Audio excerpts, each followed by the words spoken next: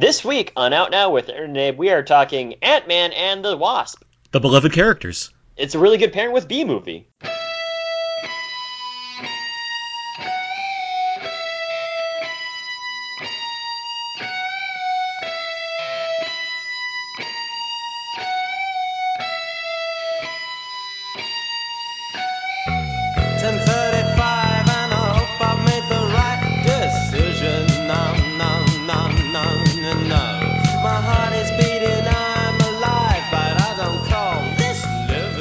We are now recording, and this is Out Now with Aaron and Abe. I am Aaron, and as always, this is... Abe, hello. Out Now is a film podcast where Abe and I discuss new movies weekly. We cover some various movie topics, jump into a mostly spoiler-free review, then jump back to other fun movie topics. This is episode 330. Wow, I like this number. I like where we're going here. I can't wait to get to 333. That's soon. One of the best palindromes. That's the what would 333 be? That'll be That's Christopher Robin. The sign of the semi-Christ. Yeah. Oh yeah, that's true. Yeah. It's the halfling. So next is that and that. I think it's gonna be. I think it's Christopher Robin. I think that's 333. Oh, that's perfect. So we can do drugs. Regardless, episode 330, we are talking Ant-Man and the Wasp. It's the perfect sequel, Abe. There's no colon involved. It just flows. I'm really happy about that too. Yeah, actually, it's nice. It takes a load off of us podcast hosts that have to read titles out loud. Well, the ones that we actually pay attention to proper grammar. We always pay attention. That's a motto of our podcast. That's correct. Period. It's like have fun and make sure to pronounce proper grammar.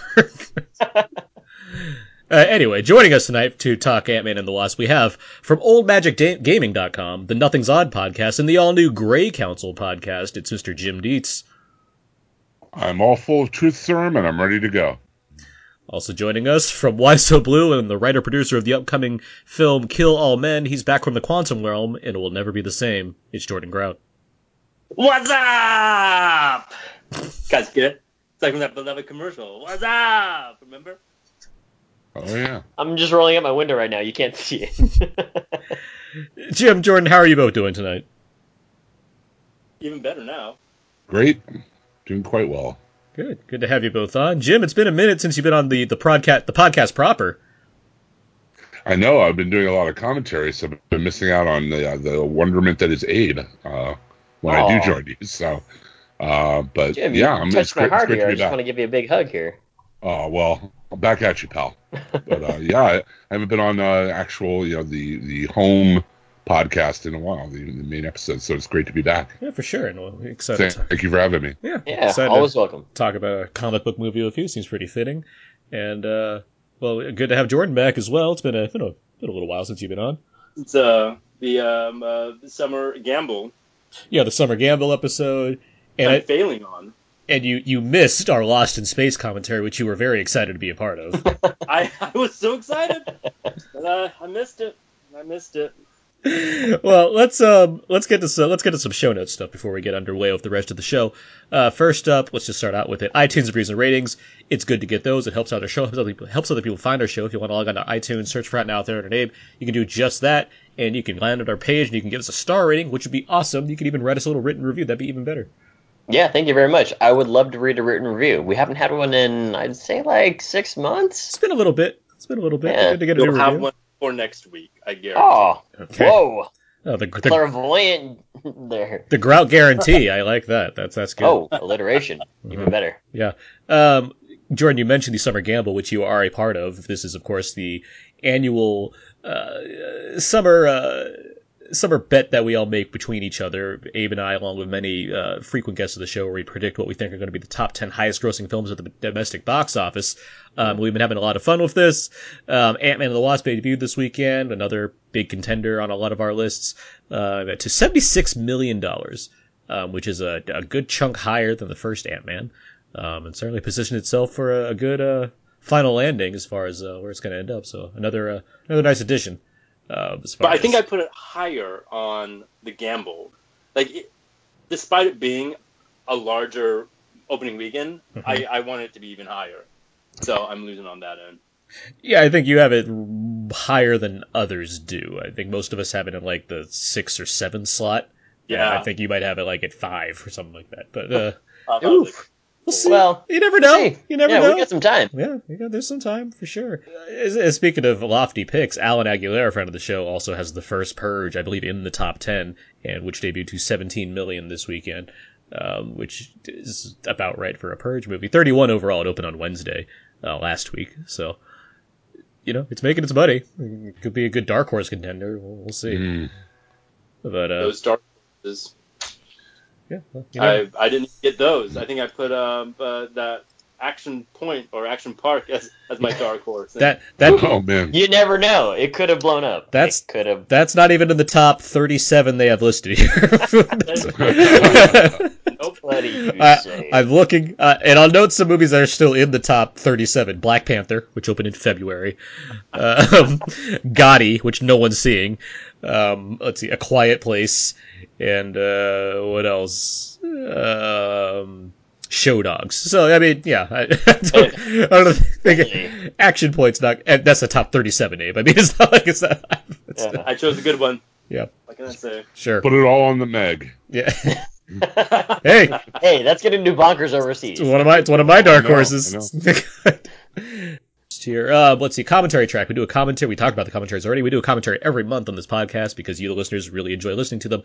And this month we're going to be talking Mission: Impossible. I was gonna say, yeah. Yeah, the first Mission Impossible film from 1996, the first Cruise Wagner production.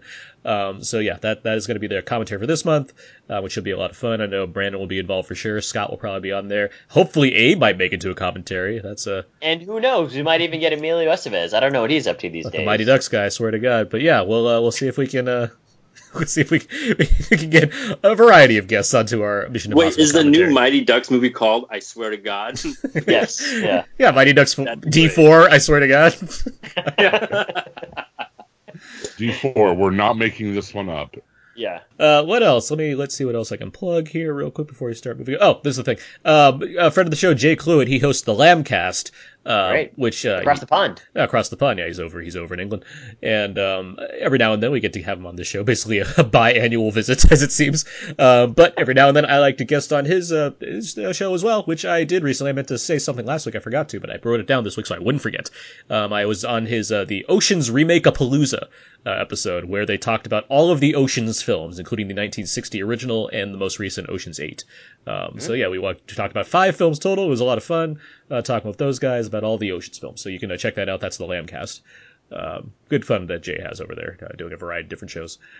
And let's see. Last thing I want to mention before we kind of move into the main show here, very related to what we're talking about, since we're talking about a comic book movie today. Steve Ditko passed away. R.I.P.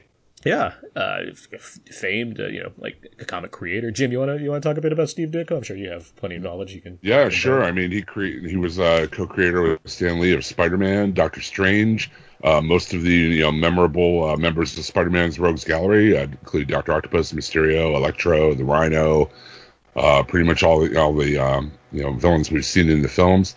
He also created for DC the Creeper, Hawk and Dove, and the Question and Captain Atom and Blue Beetle, who later got adapted into the Watchmen.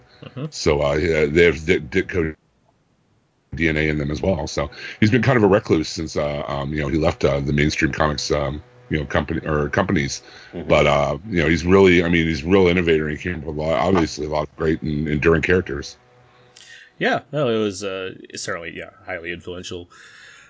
Comic artist, but that was something I saw. I was like, oh, that's a notable loss in the kind of comic community as far as like the Mount Rushmore of iconic comic creators.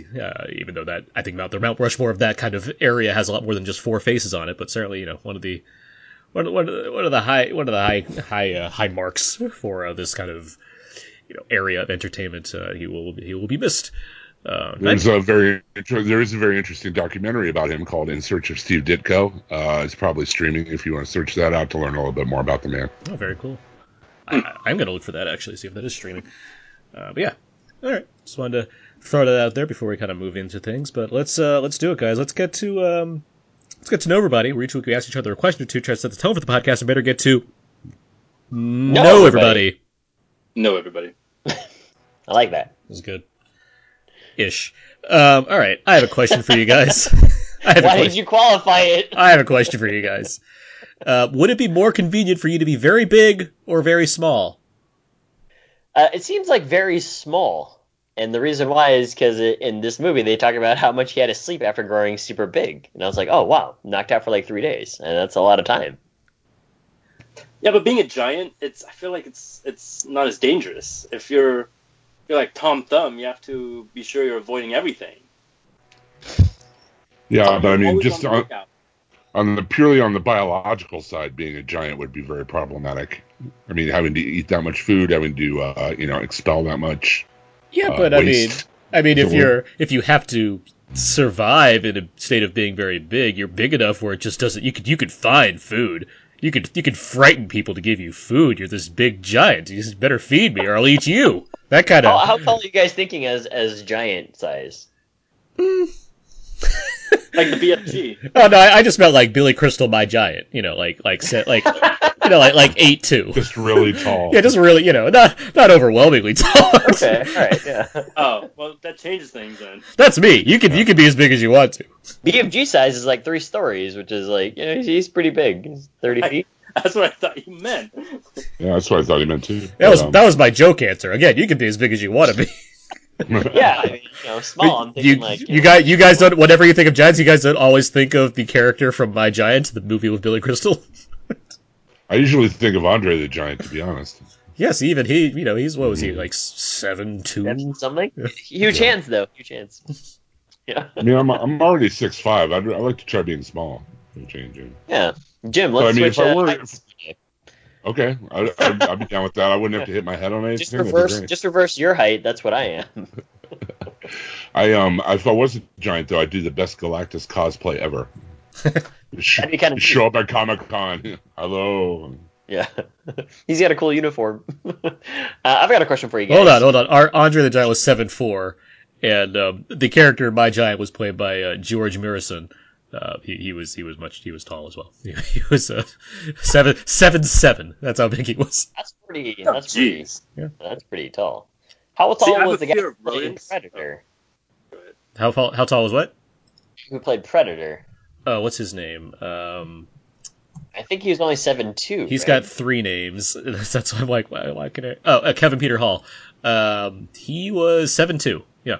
Yeah. Okay. He had to be mobile too. Like that was like he wasn't like a hulking giant. He just had to be like mobile in all of this. Yeah. Like, that was his thing. He's a pretty limber dude. He was also Harry from Harry and the Hendersons. Just saying. Perfect. I've got a question for you guys. Are you a fan of Pez? Yeah, I like Pez. The toys, yes. The candy, no. Yeah, I'm in Jim's boat. I don't like the candy. I think it tastes. The toys weird. are cool, though. Yeah, it tastes like toothpaste. The toys are cool. Yeah, it's not even like and I love Smarties, but I don't like Pez. Well, Smarties have like they're Smarties. They got like they got like a smart like a bit of a bite to them. I was like they've got a smart. But there are sour there are sour Pez that will deliver that kind of bite at the long. Sour Pez? Yeah, of course. Huh. I'm gonna have to go seek that one out, but I'm just not a fan of Pez. I don't know what it is. I'm more curious if you've had Pez if you've just had like stale Pez, because Pez gets stale. That's the thing. I've had fresh Pez. Have you? Have you though? How do you know they're fresh? Right from the I've tree. had all like the orange, strawberry, and whatever else. I'm not a fan of that candy. All right. I mean, I can't remember the last time I've had Pez, but yeah. I mean, I don't dislike Pez, but at the same time, it's like I don't need to like reload my candy. Like that's really not really. I don't need much candy these days to begin with. But I don't. The process I have of eating candy doesn't generally involve let me go to the store to buy refills so I can place it into the like container that I have like this week, as opposed to whatever next week's container is going to be for my candy. Well, that certainly is somebody's collection somewhere who's listening to us. I'm sure. Yeah, I'm sure there's a streaming documentary on Netflix that like has like all the Pez's. He like lives next to the guy that owns like all the pop toys, and they're just like, "Hey guy, what's up? Nothing much. Just got a new Pez." Like, "Oh yeah, I just got a new pop toy," and they high five and go back inside their houses. Why would they high five each other? I feel like they'd be recluses. Well, their houses are neighboring and they're very close. Literally right next to each other. Yeah, the door. Yeah, it's one of those like. It's one of those Mick neighborhoods where like all the houses are exactly the same and they're like very close units together. It'd be funnier if they just see each other through the kitchen window and they just wave at each other from time to time. Well, their wives both make different kinds of pies, and so they trade pies every now and then. They're married too? Yes, of course. Is this a screenplay or something? Yeah, what's going on? It's Why the do they have play. a better social life than I do? It's the plot of Kill All Men. Pop Sweet Pez. Anyway, that was a good question. It was. I'm sorry. Wait, I'm sorry. Did you ask that question and now you just credited your own question being a good question? My own question is what I did. You just said your own question. That was a good question. It's like when you high five yourself. Job well done. You gotta have confidence. Exactly. Thank you, Jordan. Don't encourage him. All right. Let's move on. Let's get to our poll question. Yes. All right. Each week on the podcast, we do a poll where we put two movies against each other to death match. The idea is that voting for one saves that film, but the film you do not vote for sentences that film to being erased from existence. As in, history changes because you've not voted for this film. And so this week we did a tiny edition. I had Ants, the DreamWorks animated film, versus Joe Johnston's Honey, I Shrunk the Kids. So before we get to the listeners' results, let's ask you guys, what would you choose between these two to save? Which would you choose to save in this scenario? Honey, I Shrunk the Kids. Who cares about ants? I think that movie's obnoxious. I'm also in that same boat. Yeah, 100% agree. Yeah, that's a no-brainer. I'm trying to think of how history would be affected by the lack of one of these movies. I don't think it is. I forgot all about Ants until I saw the poll. So. I really like Ants. I'm a big fan of Ants. I think it is a really solid film. It's not a bad movie, but you think about the what happens afterward to all the actors, nothing really amazing. But also, who's the studio that created Ants? DreamWorks. Was it DreamWorks? Yeah. Okay, maybe DreamWorks doesn't go on to create. It was one of their because it came out the same year as A Bug's Life. As A Bug's Life, yeah. And it was like their big premiere. Like, hey, we can do animation stuff too. Like they already had like some of the hand drawn things going. It was like, look at our CG. There's not just Toy Story in town, guys. Got Woody Allen. 90s heartthrob Woody Allen. What the kids were clamoring for. Woody Allen. We got Woody Allen and Sharon Stone together. Yeah. And it's like if you don't have ants, wouldn't they have just jumped over to like Prince of Egypt or something? Like, wouldn't that have been their first film? And that was a hit, wasn't it? Prince of Egypt was a hit, but I mean, like Shrek was like the big look at DreamWorks, look at the animation they're doing, like all this and like but Shrek was after Prince of Egypt. What? And it's a couple years later in 2000, 2001. 2001. Shrek was 2000. And like before they had then. Well, they had the hand drawn stuff that they had. The Prince of Egypt, like we said, they had Spirit Stallion of the Cimarron. And of course the Road to El Dorado, which was like I believe it was like a flop if I'm not mistaken, despite all the Elton John songs. Honey, I Shrunk the Kids. You got Joe Johnston. It's his first film, I think, if I'm not mistaken, his first directorial feature. I think I have that right. Like if he doesn't do that, then maybe we don't get The Rocketeer. We don't get Jumanji, so like that bridge is saved. But October Sky. The first Captain America, which we love. We do. I suppose, yes, Honey, I Shrunk the Kids is probably the logical choice in this scenario. Yeah, I don't know what your answer is, but it sounds like 100% of us are saving Honey, I Shrunk the Kids. I just I don't tend to think about them until we do the podcast, so we can have these discussions. Yeah. I just think of the poll, and then throw it into the wild like a crazy person. If anything, I should not look at the votes either, so I don't know until we finally do this. I might start doing. I'm never biased. What do I care? What one's winning this? Regardless, speak of Ants again. Honey, I Shrunk the Kids. Yes, Honey, I Shrunk the Kids did win. 24% to 76%. So it got crushed. For a movie about shrinking, one of them got crushed. It's also the first Rick Moranis led comedy where he's by himself and wasn't part of a team or duo. That's very true. Yeah, that's a good point. And then I definitely I'm a big fan of Little Giants, so I needed him to be there with Ed O'Neill.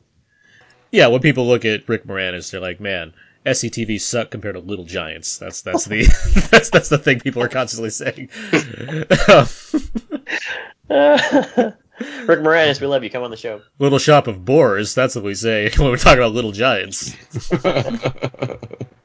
That's enough puns out of you. But yeah, so yes, that means that Ants is now erased from existence. So I'll be adding it to our list of movies. I'll add it to our list of movies that we can no longer speak of ever on this podcast. And I make sure to shun all the guests that don't realize this. So So just to keep that in mind, I try very hard to keep track of these movies. By the way, I am listening to what we're referencing when we talk about movies on this podcast. So, but yeah, all right, that's the poll, and that's how you play. No, everybody. That's good. All right, let's move on to Atno Quickies. Tim. Each week at Atno, we talk about the movies of the week. I love Atno Quickies. Trademark. I was happy with that. Oh, Good. I was happy with that a lot. you're gonna slow that down in post, or No, we've anything. No, we actually speed it up. Yeah, I was going to say we anything. We speed it up exactly. We gotta go okay. 2 times faster. Yeah. Abe, have you seen any other movies this week? I haven't seen any other movies. I caught up with a new season of Comedians in Cars Getting Coffee, which I've been texting you about, and it's as fun and insightful and delightful as the other season. So check it out if you have time. Yeah, I've watched 3 so far. I watched Mulaney because obviously we're big John Mulaney fans of this podcast. It's great. Yep. I watched the Dave Chappelle episode. That one's good. And what was the third one I watched? Tracy Morgan? No, it wasn't Tracy Morgan. It was one of the later ones. I'll think of it. Anyway. Okay. All right. How about you, Jim? Jim, what else have you seen recently? I watched the first Purge, which I wasn't really thrilled about. I was like, yes, I get your message. Please stop hitting me over the head with it. Did you watch it because a friend of the show, Daryl Taylor's recommendation? I did. He gave it a 5-star recommendation, and I watched it, and I was just like, 5 stars. yes, I know. I literally shook my head, not just the SMH, abbreviation. How have you been I with literally the did. series? Have you been with the I'm series? I'm not a huge fan of the premise, so Okay. I'm not a big fan of the series overall. But he spoke so highly of it, I had to check it out. So I grabbed my movie pass and went down, and wasn't all that impressed. It had a few decent action sequences in it, but overall, it just was. I mean, like I was like, wow, really subtle with your message, guys. Thanks. Please stop hitting me in the head with it. Brian Regan is the other episode I watched, Abe. Oh, yes. Okay, yeah, I Yeah. saw that too. Brian Regan's a really funny guy. He is. I also saw. Let's keep talking about the Purge for a second, because I saw the Purge too. I want to tell you, Okay. it's one of mine. Also, because I agree with you. I'm not huge on this series. I think Abe, you know that. And I think you said that the first one kind of had some interesting ideas, but I think the premise. I disagree a little bit with Jim there. I think the premise is inherently interesting. It's just they don't. I have so many questions every time they do this movie. Yeah. Like everyone leans on we can murder now, yay! And it's like, all right, but like, how does this purge work? Where like if you like a neighbor and like you like robbed your neighbor, and then like the next day is like, oh, you robbed me last night when it was legal. Guess I gotta wait for you next year. Like, how does this work? I don't know how this. Yeah. Or like. Wait, are you talking about the guy who collects Pops and also Pez? They rob each other? Exactly. Yeah, it's a further wrinkle in the plotline. They're in the Purge. They're in the Purge universe. That's the other thing about concept. this. Yeah. Or like, can you like do like embezzling schemes like for a day, like get a whole bunch of money, and then you just have all the money after that? Like, I don't understand how this world works. Yeah, actually, I think that really good questions. Yes. Yeah, I think that's why I have a problem with the premise. Is what the things you were saying. I have so many questions, and they don't address any of them. It just goes straight to murder. It's so many other crimes. I mean, I would stand out in the corner and just jaywalk back and forth incessantly. I tear the tags off all my mattresses. Just wow. And post it on Instagram. I will say this. No, I didn't like this movie. I think this one's a prequel. It's obviously it's the first Purge, so it goes into where the Purge came from, and it's like now, like the last one, the Purge election year, which was my favorite one, mainly because it was the one where I just stopped having questions. It just was like, all right, let's just go with this and see what happens. And That's not the Frank Grillo one, is it? The two of them are the Frank Grillo. The second one and the third one are Frank Grillo's, which helps too because I liked like the first one, the first entry with Ethan Hawke. I hated. I thought that was one of the worst movies of the year. The second one, even though I still didn't like it all that much, it was the amount of quality change was certainly high. And then the third one, yeah, it was like, again, not too much of a change, but at least I was happier to like not question things and just go with it. But that one came at like it's called Purge Election Year, and it happens before the actual election of that year. And that movie's way more optimistic than things ended up being, which is fitting. And so now you have this movie, which is way angrier, fittingly so.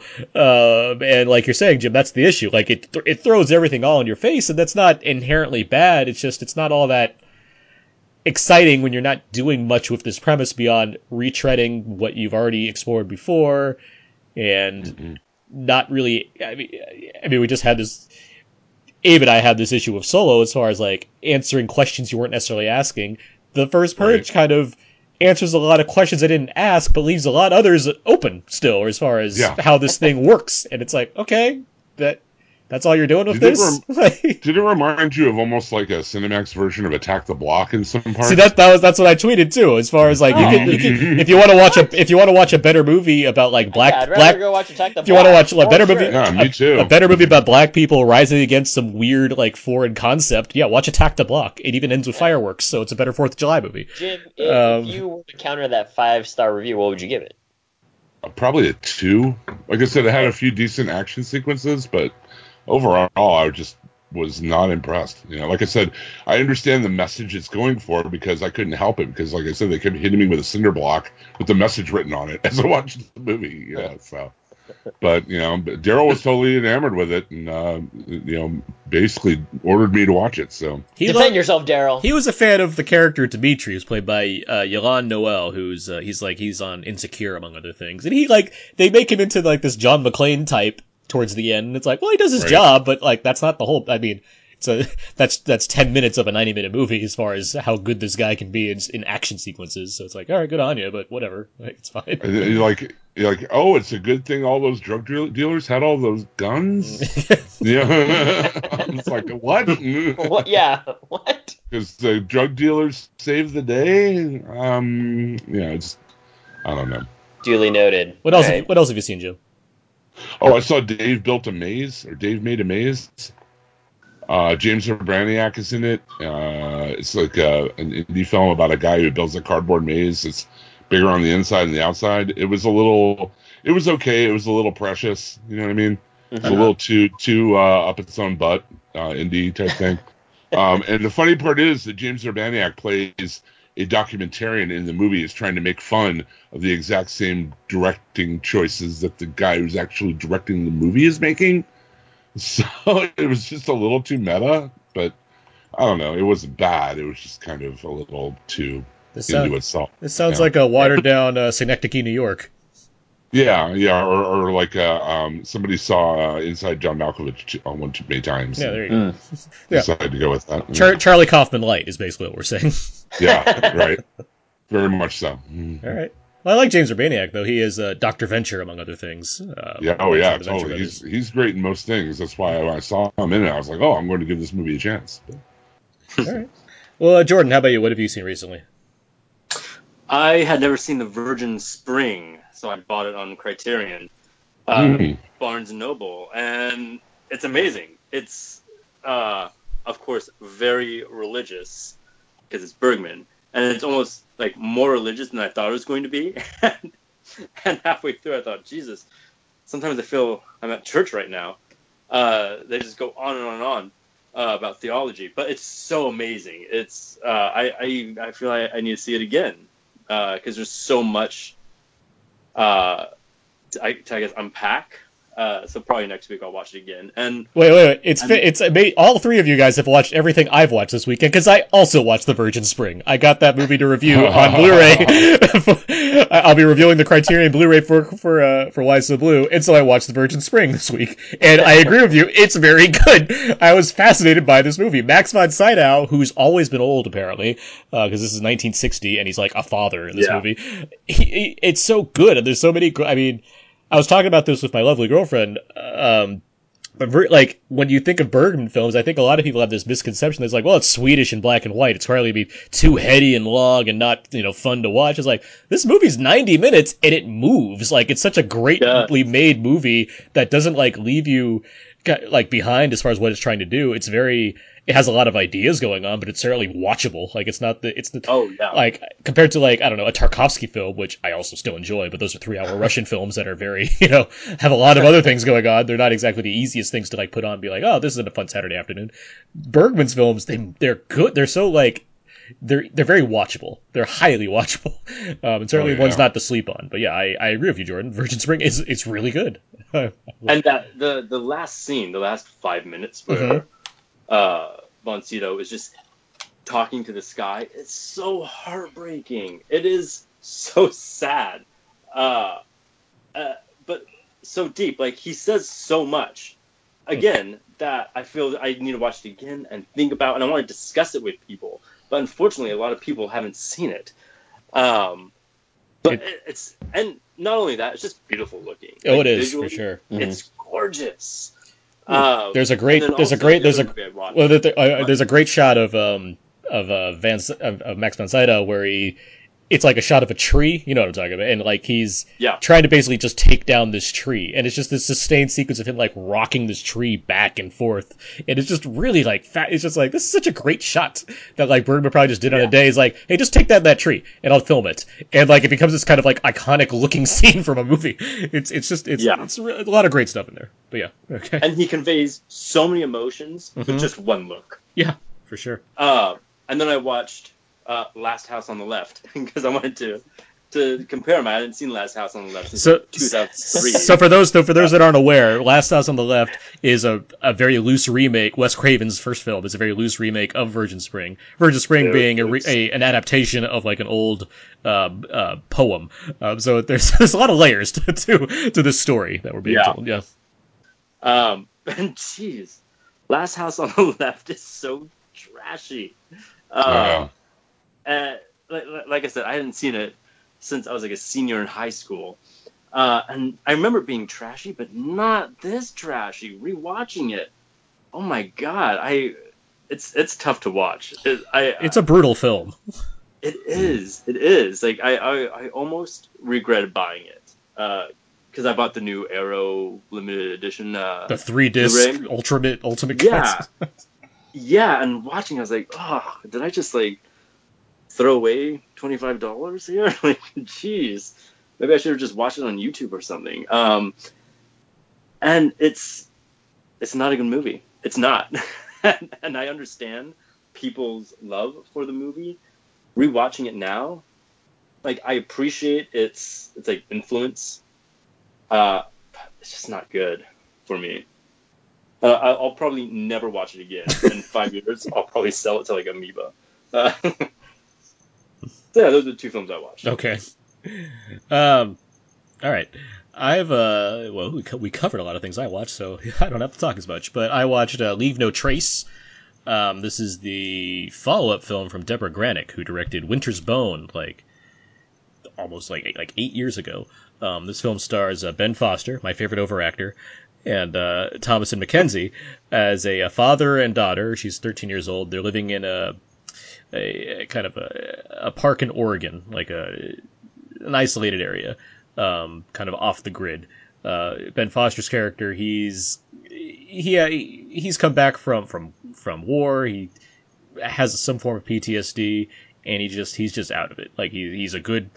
He knows how to live, but he just doesn't want to have anything to do with life. And so he's been raising his daughter this way as well, as far as living out in the wilderness. They go into town every now and then to kind of trade for certain goods or whatnot. The inevitable happens where they're caught, and so the movie has them kind of seeing what it's like for them to attempt to make a living in a real society to some extent, and then it kind of goes from there. This movie's very good. It's very good in the way it's like understated, which is a wonderful thing for me to say about Ben Foster, because if there's something he really knows how to do, it's overact in a way that I tend to like. But here he's very kind of disconnected in a way that I think works for the character. I mean, the key performance is the young woman, Thomasin McKenzie, who plays his daughter. She's very good as well, and she's obviously more kind of outwardly expressive, so she has a lot to do, and it follows kind of her arc in this story, even though they're together for most of the film. But it's just really well made. It's very worth watching if you can find it. I know it's spread to a few theaters so far, but yeah, Leave No Trace, very good movie. Certainly recommended. And what was the last thing I was going to mention? It was because I watched the Virgin Spring. I'm like, what other Criterion can I just grab off the shelf right now? Since I got some new Criterions from this Barnes and Noble sale that's happening, and so I grabbed A Man Escaped, a Robert Bresson film, a prison escape film, which is fantastic. It is very, Abe. You know I like to talk about process when it comes to movies. Like Ridley Scott films, how he shows like all the details of how things happen and whatnot. Yeah. This movie, Robert Bresson films in general are all about process, and this is very much one about that, where it's about this French pilot who's put into a German prison during World War II, and it shows all the details he goes through to make his way to escape from this prison, and it's wonderful. It is another really good movie, very tense, very suspenseful as far as all the things he has to do to both make this plan work and not get caught, and then actually go through with the plan. It's another great movie. Basically, guys, let's stop sleeping on these movies that are not made like before like 1970. Like, there's so many good things out there, and these are just two of them, and they're watchable, they're quick paced. Like, there shouldn't be a reason to be like, no, I don't want to watch. Like, these are just great movies. So that's what I'm saying. Anyway, we will get to our superhero blockbuster in a minute. Let's that was on quickies. TM. Let's move on now. Let's get to trailer talk. We're talking about one of the news movie trailers of the week, what we thought of it, when it's coming out, what have you. And we're finally back to doing one trailer a week, Gabe, since we've been talking a bunch of trailers. I mean, we're still not caught up. We're still not caught up, but we can tone it down a bit after like the the trailer purge of June. We can get back to talking one at a time. This week we're going to talk First Man. This is the upcoming film from Academy Award-winning director Damien Chazelle, starring Ryan Gosling once again as Neil Armstrong, and the film follows him in his journey to be basically the first man on the moon. Spoilers for First Man. But yeah, the film goes over, I guess, this specific part of his life. It co-stars a number of people: Claire Foy, Corey Stoll, friend of the show Kyle Chandler, Jason Clarke, Shea Wiggum, lots and lots of people. I am aware that they shot some of this film with IMAX cameras, which certainly intrigues me. But what about you guys? Let's start with Jordan. What do you think of the trailer for First Man? I'm not that excited for it. I didn't like La La Land, and I was lukewarm on Whiplash. So watching this trailer did nothing for me. I'll see it. It looks visually beautiful, but I'm not a fan of the director. So I don't have a lot to say about the trailer. I'm sorry. I'm just not excited about it. Fair enough. You shouldn't be sorry. It's always going to get. It's your opinion. Yeah. Who have done the same thing better, and why should I watch this? I could just go watch that movie. So Apollo 18. Like I said, I'll see it probably once, and Apollo 18. I hope I'm a fan. I mean, I never walk into a movie hoping to hate it. So if this is the movie that turns me around on the director, great. But just on my past experiences with his films, I'm on the fence. Not too excited. All right, Jim, how about you? I'm taking a page from Jordan. I watched this trailer. I'm like, it's been a while since I've seen The Right Stuff. I should probably get my DVD out of that and watch it. It just seemed like well-traveled stuff, like well-worn subject that we've seen done by better directors many, many times before. I mean, I'm a kind of a NASA nerd, so I might check it out when it's on Netflix or streaming or something, or VOD. And I like Claire Foy a lot, but I don't think I'm going to be hitting the theater for this one. It just again, I saw the trailer and it reminded me of other better films that covered roughly the same ground. So, Abe, how about you? This is an interesting case of I'm interested because of the subject matter, like what Jim is saying. I'm a big fan of NASA and the documentaries, but also movies about space.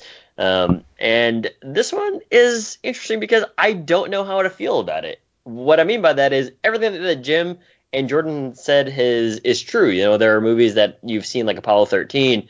I was joking with Apollo 18, which is a bad movie, but yeah, it's terrible. Yeah, but Apollo 13 is tremendous in the human emotion and as well as some of the space exploration stuff. So I'm curious what they're going to do here. I hope that Claire Foy has a significant role instead of just worried wife, kind of getting mad at NASA kind of thing. But I don't know. The shot that really kind of made me interested and intrigued was when the elevator opens and he's like, 700 feet in the air and it's shaking like crazy. I was like, oh yeah, I guess that would the winds would be really, really strong up there. But we'll see how it goes. I mean, Chazelle has made good movies, and while I like La La Land more than Jordan, I don't think it's a perfect movie. But Just one in your top 10 list from that year. yeah, but it's still like I still have issues with it. It's not This is where you have to come down on the movie that you really loved at the time. La La Land was good for the chances that it took, for sure, and I definitely like it and I enjoy it, but it still has issues. I mean, it's the same way that a lot of movies do. But yeah, I'm on the fence with it, but I'm more positive. I'll say this first off. If I had to be questionable every time there was a movie about space coming out, I wouldn't get great movies about space. It's like, oh, I'm not going to see Apollo 13 because the right stuff came out 15 years before that. Like, First Man's coming out, what, over 20 years after Apollo 13? I think I'm okay seeing another space movie, guys. I'm not too concerned about the I mean, idea I'm not taking a shit on the movie. I'm just saying that Hey, I'm what am I talking seeing now. in this trailer? What am I seeing in this trailer that is significantly different? Can I talk now? Is that cool? Yeah. Okay. I'm just saying. I mean, I'm not going to be concerned about the subject matter of a movie where, I mean, yeah, I know the story in general because it's just history, but that's not going to turn me off. Yeah, I want to see a movie about Neil Armstrong. I haven't seen a movie specifically about Neil Armstrong before, beyond documentaries. That sounds like a good idea. What backs that? Well, I have a lot of good actors to look, forward to seeing in this movie. And Damien Chazelle, in my eyes, has been a really great director. I'm a huge fan of Whiplash. I'm a huge fan of La La Land. I can talk about things I don't like about those movies, or I can just highlight the fact that I did love those movies. So yeah, that's what I'm going to do.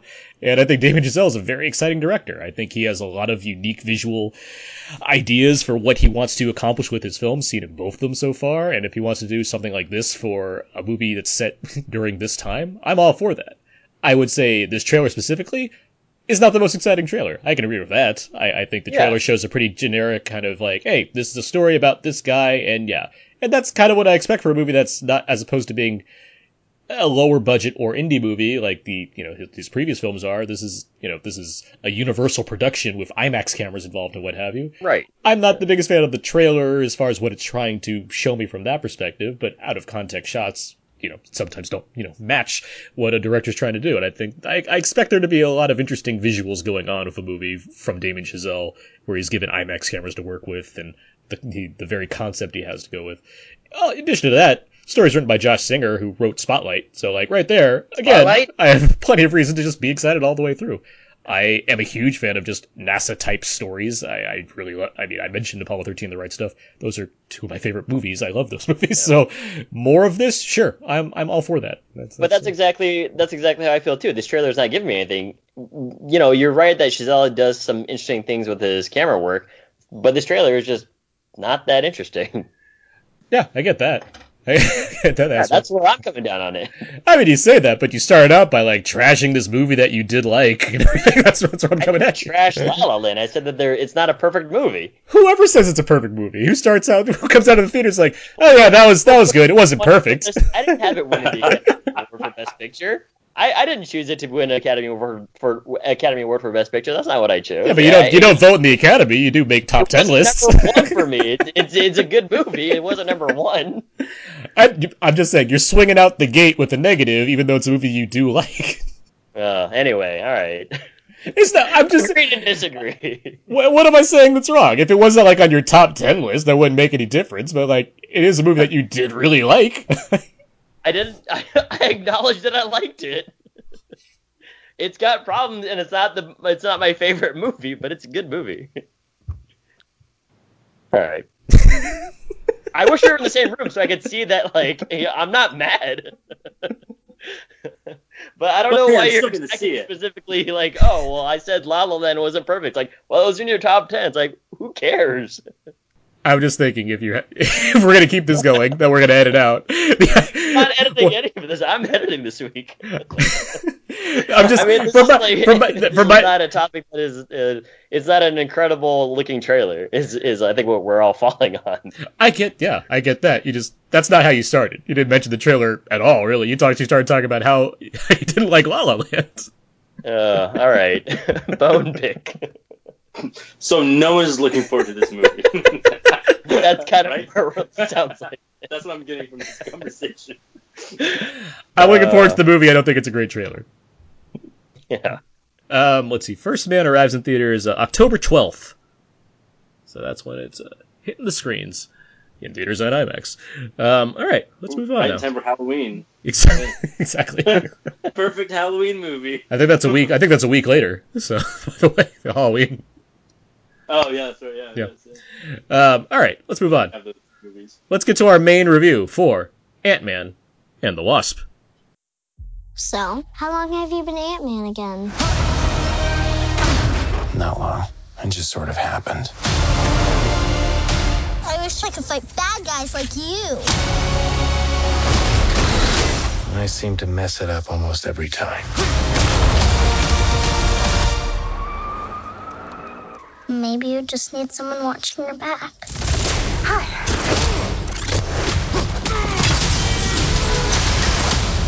Like a partner. Dr. Pym, I actually heard what happened to you. You opened up the quantum realm. That's when this crazy creepy ghost who walks through walls and stuff. Stole your tech. And now she wants to take over the world or whatever. Who would have believed that in your hour of need, you would turn to us? Not me. Because we robbed you. Do you remember? That's us. The only chance we've got is both of you. Ant-Man and the Wasp teaming up. Follow my lead.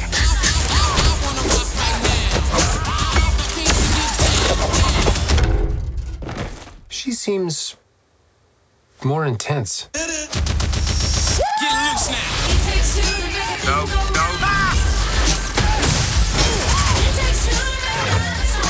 You go low, I'll go high. I have wings. Why would I go low?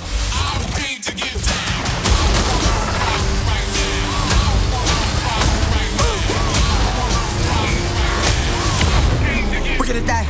I don't want to die. We didn't die.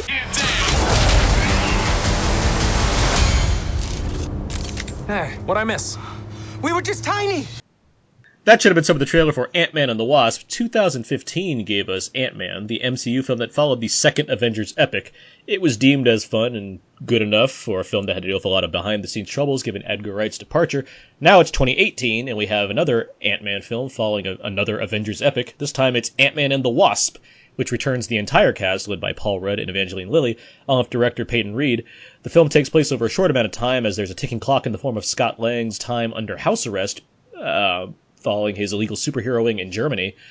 During the small amount of time, he'll be joining Hope Van Dyne and Hank Pym once again to rescue the lost Janet Van Dyne from the quantum realm, assuming others don't get in the way.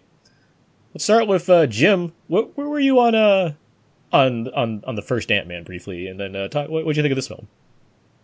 Well, I enjoyed the first Ant-Man. I think I enjoyed it more than most people, just because it was kind of a different tack from Marvel. It was more of a heist film than like a superhero origin tale or whatever. And I generally like Paul Rudd when he's used, properly or whatever. As far as this movie, I there were a few like story things that kind of bothered me. I know we don't go into spoilers on this show, so I won't go too deep into that. But other than that, I thought it was pretty fun. I like the lightness of it. I like the tone after the heaviness of the serious and heaviness of Black Panther and Infinity War. It's nice to have like a lighter tone in a Marvel film. I like the performances in it a lot. The only thing I've really ever seen Evangeline Lilly in was The Hurt Locker, because I never watched Lost, and I thought she was a great I know she was in the first movie, but I'm glad she was in this a lot more. I'm glad they brought Michael Pena back, because his comic relief is outstanding as always. I thought they kind of squandered Walton Goggins. He's been used so much better in other things as a really threatening villain, and this he's kind of the second grade villain. And it's cool to see Hannah John Kamen in a movie after enjoying her on Killjoys. I really enjoyed her role in this, all as limited as it was. So overall, I liked it though. Yeah, between this and Ready Player One, she's having quite the year as random villains showing up and things. Right. Jordan, you loved Ant-Man, if I'm not mistaken. I did. I still love it. I think it holds up 3 years later. It's just an absolute blast. It's so funny, and I think I gave it 5 out of 5 dog heads. You did. I did, yeah. And a lot of people questioned that, but I think it accomplishes everything it sets out to do. It wants to be a comedic heist film, and I think it does it perfectly. Despite the weak villain, you know, it's incredibly entertaining and incredibly charming. And so, what'd you think of the sequel? So, uh, I always read when Marvel films come out, people always seem to give it labels, right? Like Thor Ragnarok, people were saying like this is the funniest movie, or Black Panther. I read a bunch of people saying this is the most dramatic, or Infinity War the most cosmic. I read a few people, which is weird, but I think Ant-Man and the Wasp is, if you permit me to give it a label, the most charming Marvel film, even more so than the first one. And it's so optimistic in a way that is so rare to see in a movie. And everyone's so fond of each other. Like whether it's Bobby Cannavale as like the new husband, and he's always sort of like on Scott's side, and even participates in like the family group hug, or Randall Park as like the agent in charge of keeping Scott under house arrest. But they're always like very chummy with each other. Like even there's one point in the film I think they have an exchange about like hanging out and getting dinner like once his sentence is over. And I loved how the film sort of avoids forced drama that so many films just throw into their films. Whether it's Hank getting angry at Scott for helping the Avengers, that's about a minute of screen time, if that. Like they get over it, and the film just moves on. They appreciate each other. It's I'd say maybe like the lightest Marvel movie. It's certainly like the lightest PG-13 movie I've seen in a long time. Like thinking about it, I'm like, why is it even rated PG-13 for like maybe like language? I can't remember barely any violence. And sure, like the stakes aren't impressive, aren't as big, I guess, as Avengers: Infinity War. But I mean, that doesn't mean they're any less thrilling. You have a character Ghost who's motivated not really by ego or the need to prove herself, but by the desire to live. Like she's gonna die in like 2 weeks, I think. And once again, speaking of like forced drama, the film never really has her do anything that's too vicious. Like at one moment, she suggests like harming, I think Scott's daughter, but another character says, don't do that or I won't help you any longer. And she doesn't. Like she listens and she has respect, and it's sort of refreshing. Like it's so rare in this genre for a villain like to sort of realize that a course of action may be a bit too much and they step back. I feel like if the film suffers narratively, it's because it's almost overstuffed. There's almost too much going on, and it never is able to explore one narrative strand, which results in a lot of exposition. Like we're told that Ghost is in a lot of pain, but we never really like see it. And I think that would have been exciting to see like her struggle with it, like her pain. But we kind of see it, but not really. And there's just a lot of exposition, especially in the beginning. But with all those pieces, like yeah, that ticking clock that you mentioned, the race to rescue Michelle Pfeiffer, and as Jim said, like Walton Goggins is thrown in, who doesn't really do much. He's just sort of there, and I feel like they should have just made him more prominent or taken that character out completely, because it takes away, it detracts from everything else that's going on, and every time he's on screen, it pulled me out. Uh, uh, and I think the greatest effect is Michelle Pfeiffer. She looks like the same. You see the flashbacks at the beginning of the film, and then you see Pfeiffer later on. She looks like she hasn't aged a day, almost. So while I think it's not as uh, good as the first Ant-Man, mainly because I said it's overstuffed, I still loved it, and it's something that I didn't laugh out loud, but I smiled throughout, and I would absolutely watch it many, many times in the future. All right. Abe, how about you? Ant-Man and the Wasp is a hoot. I think that there's a lot of really, really funny sequences in this movie. I think that the physical comedy done by Paul Rudd is makes me laugh all the time. He's got a few things with magic tricks as well as eating with a spoon. As far as like the movie goes, it's I think it pretty much can't stand alone. The thing I really appreciate about it was its use of color, probably because of Quantum Realm. But this is one of those movies where I was thinking back to a lot of the Marvel stuff, and it's probably one of the most colorful in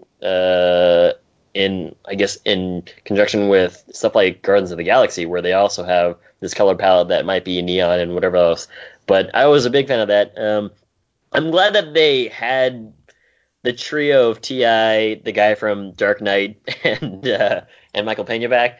But I'm glad that they kind of chose to focus a little bit more just on Michael Pena. I know that it can be a little bit tough because, like what you guys were all saying, there's actually there's a flood of characters in this movie. David Dastmalchian is the Kurt, the other. Thank you, member Kurt. of the team. Yeah, who brings up Baba Yaga, which just made me think of John Wick. Exactly. But yeah, but I'm glad that they brought back Michael Pena because, like, much like what Jim was saying, he's a good sense of comic relief, but also he bounces off very well with a lot of the other characters, especially Scott Lang, played by Paul Rudd.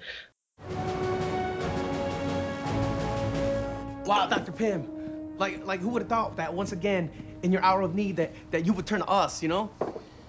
Not me. Help yourself. Hey, what's up with the fancy pastry? We gotta keep the food budget down. Well, what are we supposed to have for breakfast? The oatmeal packets. Oatmeal packets. It's insult. Why is it an insult? Because it tastes like sand. You know why? It's because it's organic. No, That's it's why. not organic. It's sand. It's the most important meal of the day. You know what? You can get creative with it. Break teeth. Oh, put a little brown sugar on it. You put some cinnamon. Put a little honey. You- whatever. guys, No, you Guys, don't. guys, You don't. guys, come on, man. We got bigger fish to fry. Is that my desk? Yeah. What? Why do I have such a small desk? Well, because you weren't there when we were choosing desks. You snooze, you lose. Well, I was under house arrest. Yeah. You know what? This isn't even a desk. This is garbage. You found this outside amongst garbage. I got it at a rummage sale. So you save money on my desk? Guys. Hope, please. We need to focus, all right? We got to find that lab already. Jeez. Some of the things that I didn't like about it were that the script is nothing amazing. Yeah, there were laughs, and I laughed out loud at some of the parts, but there's nothing. It's inconsequential, which is perfectly fine. You know what I mean?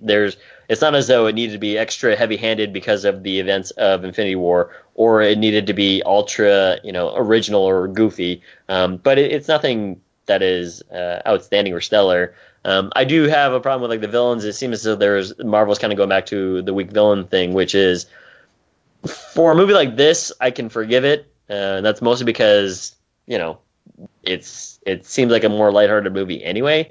But I will say though that while Walton Goggins might not be a great villain on the screen, he's much better here than what he was given in Tomb Raider and what he had to do there, which I appreciated. But yeah, sure. I mean, Walton Goggins kind of going over the top is a Walton Goggins that I love seeing. The character of Ava and Ghost it's okay. I think that there was actually some stuff there that I would have liked to perceive or to have seen a little bit more of. But much like what Jordan said, the special effects on Marvel is killing it with like these young face-looking guys. Michael Douglas again looks great. Michelle Pfeiffer looks great. And so kudos to them on that. But let me say one thing about that before, because I don't think we'll get back to it. But because they do look good as far as that's what they looked like in the 80s. But when they go to Lawrence Fishburne, that's where that's the tell immediately in this, because because we all know what Lawrence Fishburne looked like. He was skinny. He's a skinny guy, but you can't change that with this technology. Right. So he's still this big bulky guy with the young face of Lawrence Fishburne. So I'm like, you lost me. You lost me on convincing me that this was working as well. I was really bummed out that they didn't use Boys in the Hood Lawrence Fishburne. Well, they like basically did, except he has Lawrence Fishburne's body now. So it's like exactly. He's like whiter Lawrence Fishburne, but just young face. And I'm like, yeah, because Lawrence Fishburne was a good-looking guy back in the day. He's not bad now, but he's like way like he's a good-looking guy. I laughed at first when they showed his face. I'm like, that's the haircut he has in Boys in the Hood. But then they show the rest of it. It's like, yep, that's the body he has in 2018. So it's like they couldn't change everything, I guess. I was just going to think about how he looked in King of New York. Exactly. And spidery, and now kind of. I totally get what you're saying. And if you notice, they cut away from like his full on appearance like really quick. Oh yeah, they do. Yeah, they try to hide it. Yeah, they do it very briefly. I will say this is better because I think the first Ant-Man was like the first one that did this, and everybody was like, "What? Michael Douglas? What's happening?" Douglas looks great, and he looked great. They did it with Kurt Russell in Guardians. Yeah, I was like, he looks great too. They did it with Robert Downey in Civil War, and it didn't look great. It didn't look great because I think that we all kind of know what. It looked a little bit off, but but so on the whole, I enjoyed this movie. I laughed a lot. The audience was laughing too. But again, the knocks that it has are just kind of just more regular Marvel Cinematic Universe knocks. Like, so it's nothing egregious, but at the same time, like, it is what it is. And I will say that the mid credit stinger, a lot of people and I were kind of shocked. So, but for the whole, it's a very lighthearted, fun, quick-paced movie. Without giving away things about mid-credit stingers, I'll just say I completely called what it was going to be. Now, it's not. I did it in like off air on this podcast. We were talking, and I said like exactly what I think would happen at the end of Ant-Man. And I will say, fair. It's not the most unpredictable thing if you kind of think about what kind of thing would they need to happen. But at the same time, I was like, yeah, that's the way to do it, I suppose. They add another element that I did like, but that's a whole different conversation.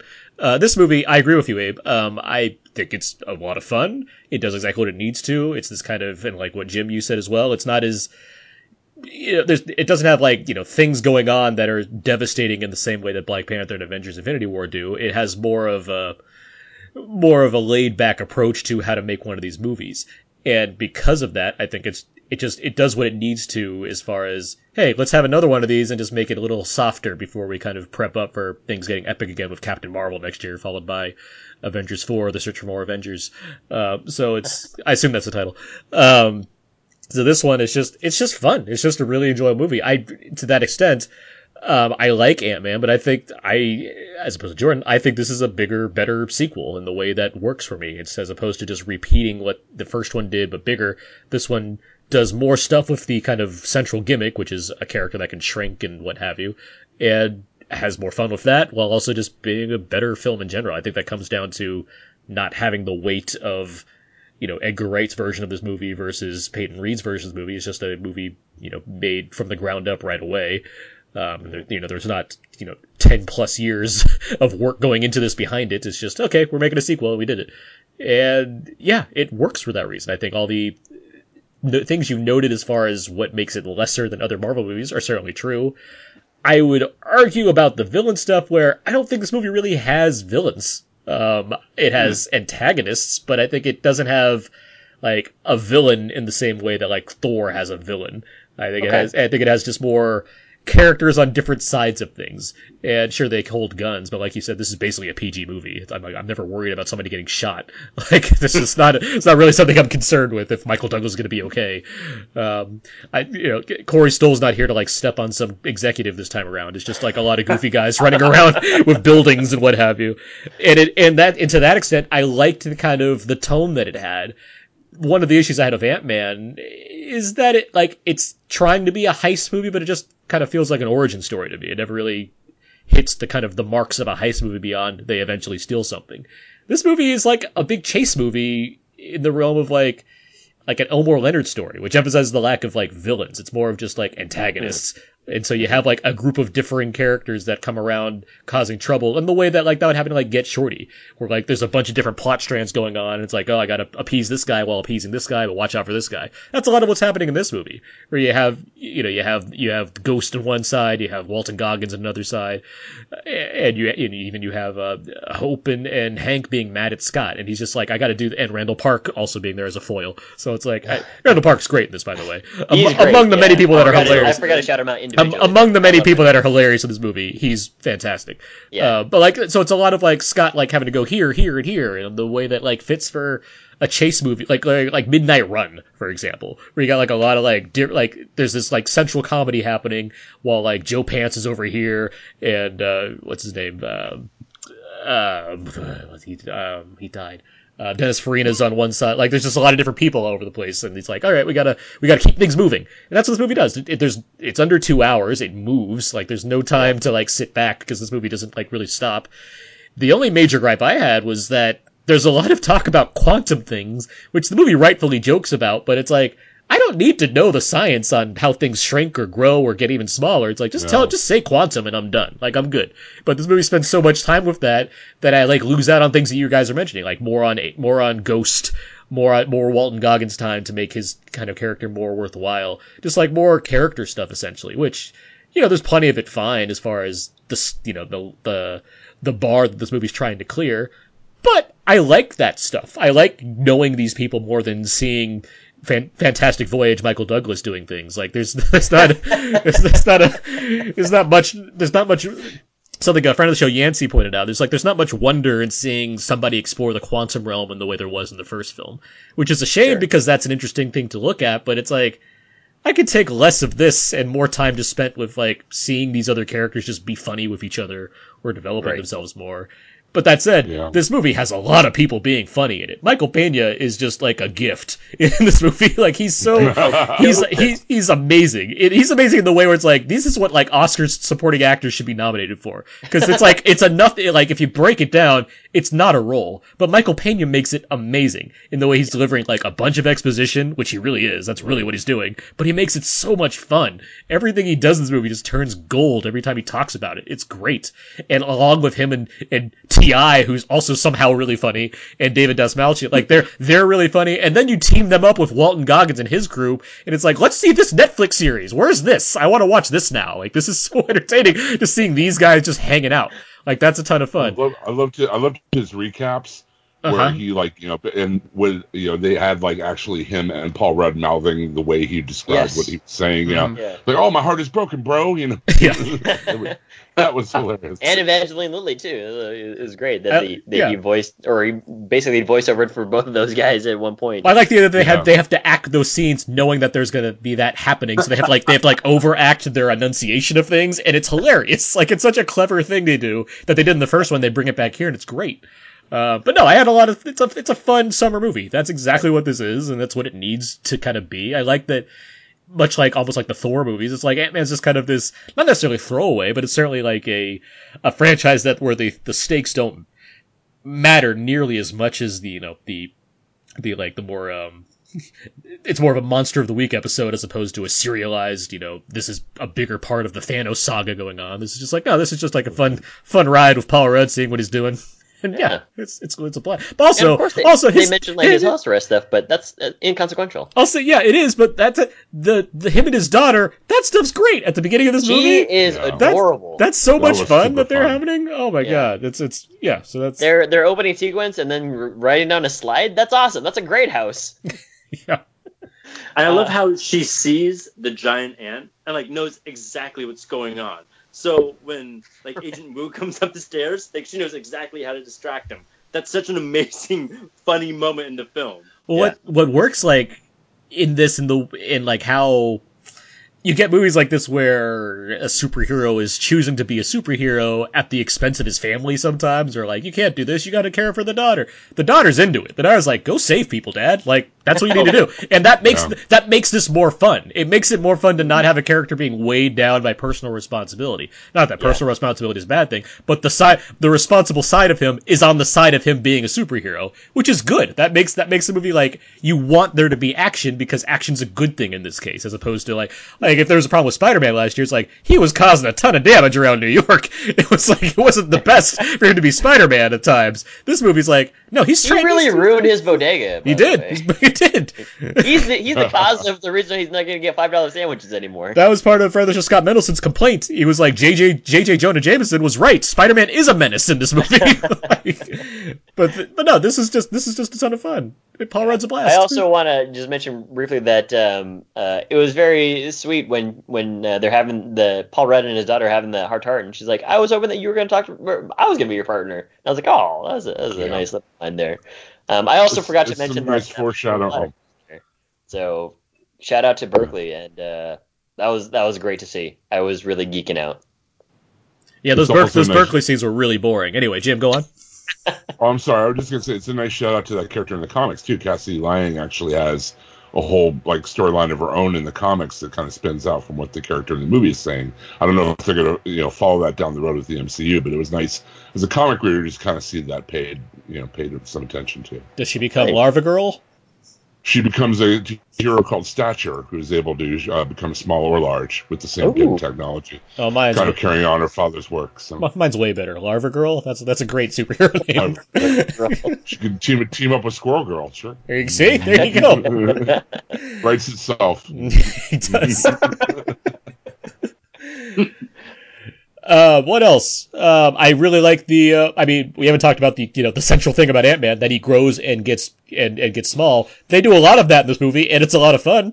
Yeah, what's cool about it is that they continue with the it's not just him shrinking right now, right? Because we saw him grow in Civil War, and it's just cool that they acknowledge it right from the get go. There's like, no, yeah, you can grow now.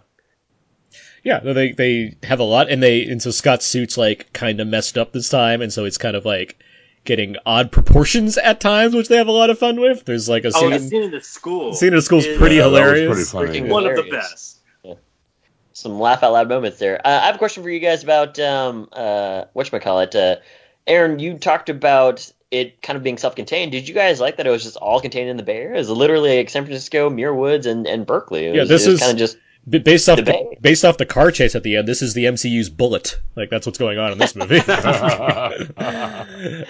No, I like that it's. I mean, that's all of them though. They're all pretty. Like, Thor saves New Mexico in the first movie. Like, it's not like some 2-street town in New Mexico is what he saves. So they also go to Asgard. That's fair. But I mean, yeah, no, I like that it's. I like that Ant-Man's confined to one location. It fits. Yeah. Well, you had the. Sorry, go ahead. Oh, I'm sorry. I was just going to say Black Panther was like world-spanning, kind of like a James Bond movie. Infinity War obviously is on a cosmic scale or whatever. To have it, be a smaller scale movie and a different flavor and everything like that, I think was really great and it really worked in its favor. Yeah. It made me think. Okay, in Infinity War, you have that big alien ship show up in New York, and I was waiting for somebody to respond to that, because I'd read that it took place the same time that Infinity War was going on. I was waiting for someone to mention like this big alien spaceship that just happened to show up in New York. I wish they would have at least kind of mentioned it, because I feel like that is worldwide. An alien spaceship shows up in a major city, everyone's going to be talking about it. It's going to be somewhere. But I mean, I think the movie's. I mean, when it's set is like a bit of a. I think the mid-credit stinger gives us a bit of a hint of when the rest of this movie is kind of set, because I think it's before things take place. But also, if we look at if we look at Infinity War's timeline, not much time passes in that movie. Like, it happens in like a day. Like, it doesn't like a 12-hour period. It seems like based. Is it a day? Infinity War? It's very quick. It doesn't there's not much time for it. Like, the second Hulk falls to Earth, it's like they're moving. Like, action happens. Yeah. That's it. Yeah, I thought it was like 3 or 4 days. I mean, at most, still very short period. But what I'm saying is, like, it's not like a week passes. Like in Age of Ultron, it's like they have time to like hang out at Hawkeye's ranch for like 6 months or whatever. Like this, I'm kidding, but I mean the movie, a lot more time passes. An extended period of time. But it seems They're like chopping a lot of wood. Yeah. That's just very split some wood, yeah. No, but I hear what you're saying. I mean, and that's obviously you're nitpicking. I know that too. It's like that'd be fun, I guess. And maybe who knows? Maybe there is some Easter egg we just missed as far as like a random TV that says like spaceship arrives in New York or something. Have already happened for years before. No. The Infinity War New York thing. Where, the Infinity. Where the fan bros come down and attack everybody. Right. Fan bros. Yeah, the fan bros. That's what I call both Star Wars toxic fanboys and Ebony Maw and his friends. Okay. Fan bros. I got a question for Jim, and maybe everybody else too. But what's the role of Ghost Ava? Like, is that explored further in the comics, or is there like an interesting twist that's going to be revealed later? There's a character in the Silver Age called the Red Ghost, and they repurposed her as a newer character.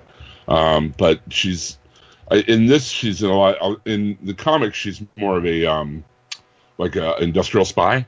Okay. and she's definitely cast a little bit different in this. She's mostly like an Iron Man foe, you know. Okay. They hinted that in her backstory as far as she was doing like special assignments for Shield, like they talk Right. so it's like there's always, I guess there's room to explore this if they go forward with more ghost stories, I assume. I don't Right. know.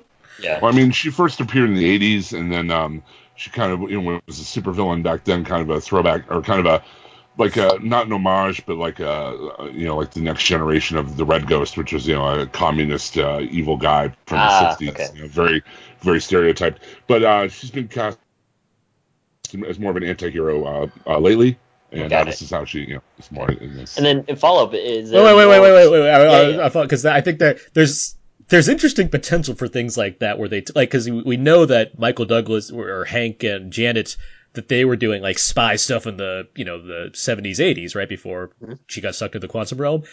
I mean, if we're not going to do like full on like de-aging effects for both of them for an entire movie, because people aren't going to see Michael Douglas and Michelle Pfeiffer in a Marvel movie to just them. There's room to do like, I don't know, like some kind of animated spin-off or something where they're voicing the characters and you're seeing like them like do spy missions or something like that, which I think you can see that with like Ghost.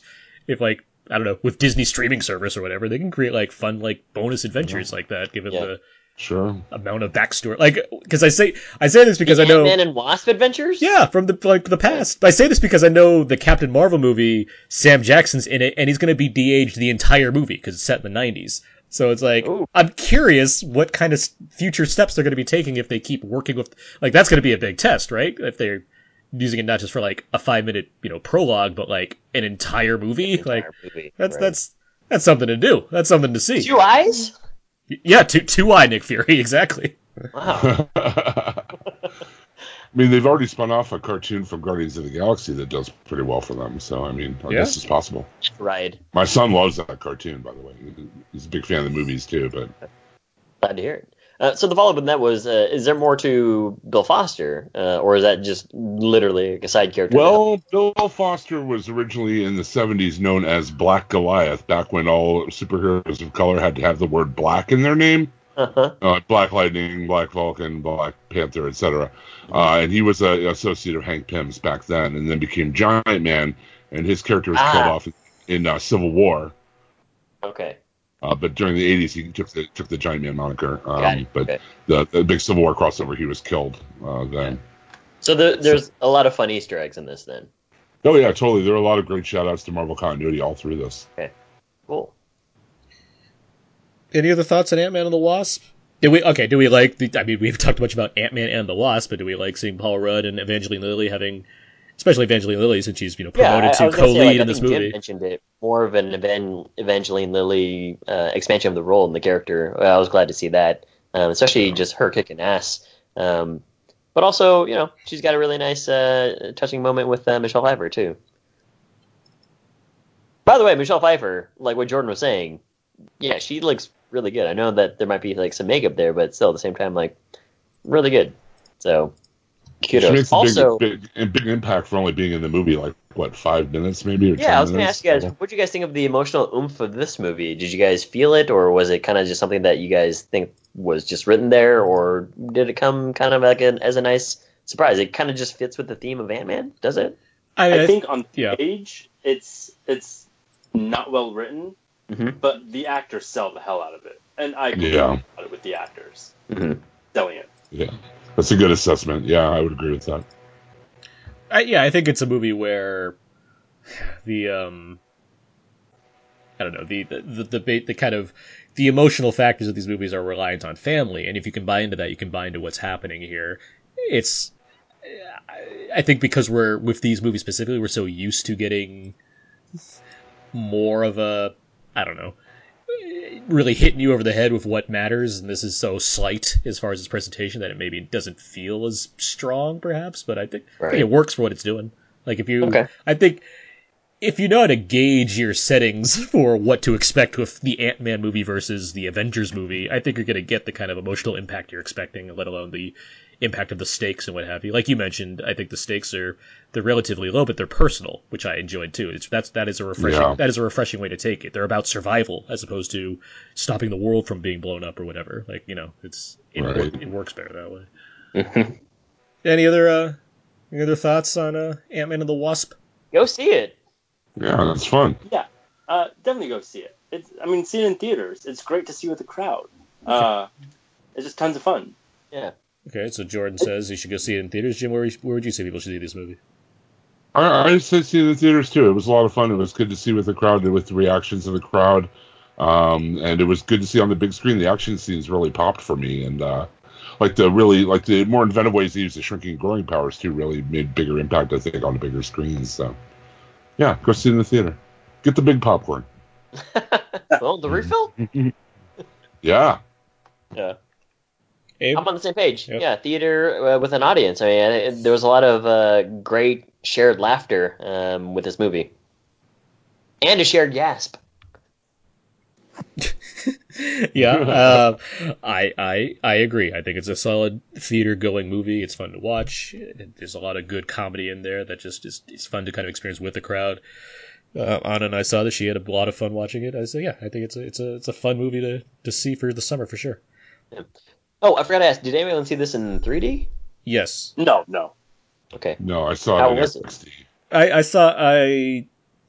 I think these Ant-Man movies work better than most of the MCU movies. The only ones I really think the 3D experience adds to are these Ant-Man movies and Doctor Strange. So, I mean, it's better than the average one. I think the first one actually had more fun with the 3D element than this one kind of does. But no, it's still. I mean, I wouldn't go out of my way and say you got to see this in 3D. In the same way where I think like Doctor Strange is the only one where be like 3D really works for that movie really well. This one not so much. At home maybe, because these movies tend to work better in 3D if you have a 3D TV at home. But in theaters, it's like no, you don't need to spend the extra money on that. Okay. So I could pick out where they're doing the stuff in the quantum realm, and I was like, oh, I wonder what this looks like. So I mean, they certainly put the effort in, but I mean, there's still movies that are converted, they're post converted to 3D, so it's never like. I'm sure there's an acknowledgement that hey, this is going to be in 3D one day, but it's not like it's not like it's throwing stuff at the screen to like really emphasize that fact as much as it's just like all right, it works as well as it needs to in this dimension. So, yeah. Okay. Yeah. All right. Well, that was Ant-Man and the Wasp. Let's move on now, guys. Let's get on to feedback. Feedback. I like that song. This is where we cover the various questions and answers on our Facebook page, facebook.com/shoutnow podcast, where you gave us various answers to the questions that we asked you, the listener, then you, the listener, gave us questions that we can answer on the podcast. And the first question that we asked everybody, what are your favorite films about characters getting very small? Chris writes Inner Space. Why So Blues, is it senior editor? Founder? Founder. Brian White writes The Machinist, which was a clever answer. Theron writes, I'll go with the classic Fantastic Voyage. Justin has Willy Wonka and the Chocolate Factory. May count here as well. The original movie, that is. I think the new one is called Charlie and the Chocolate Factory. That's correct, yes. Yeah. So, Justin, we know our stuff. Alan has Honey, I Shrunk the Kids, which incredibly exists in our universe. That's a good one.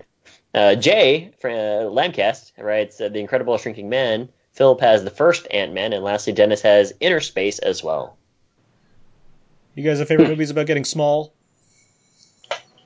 I like The Incredible Shrinking Woman by Lily Tomlin. That's kind of not really widely seen, but it had some nice social commentary from the 70s.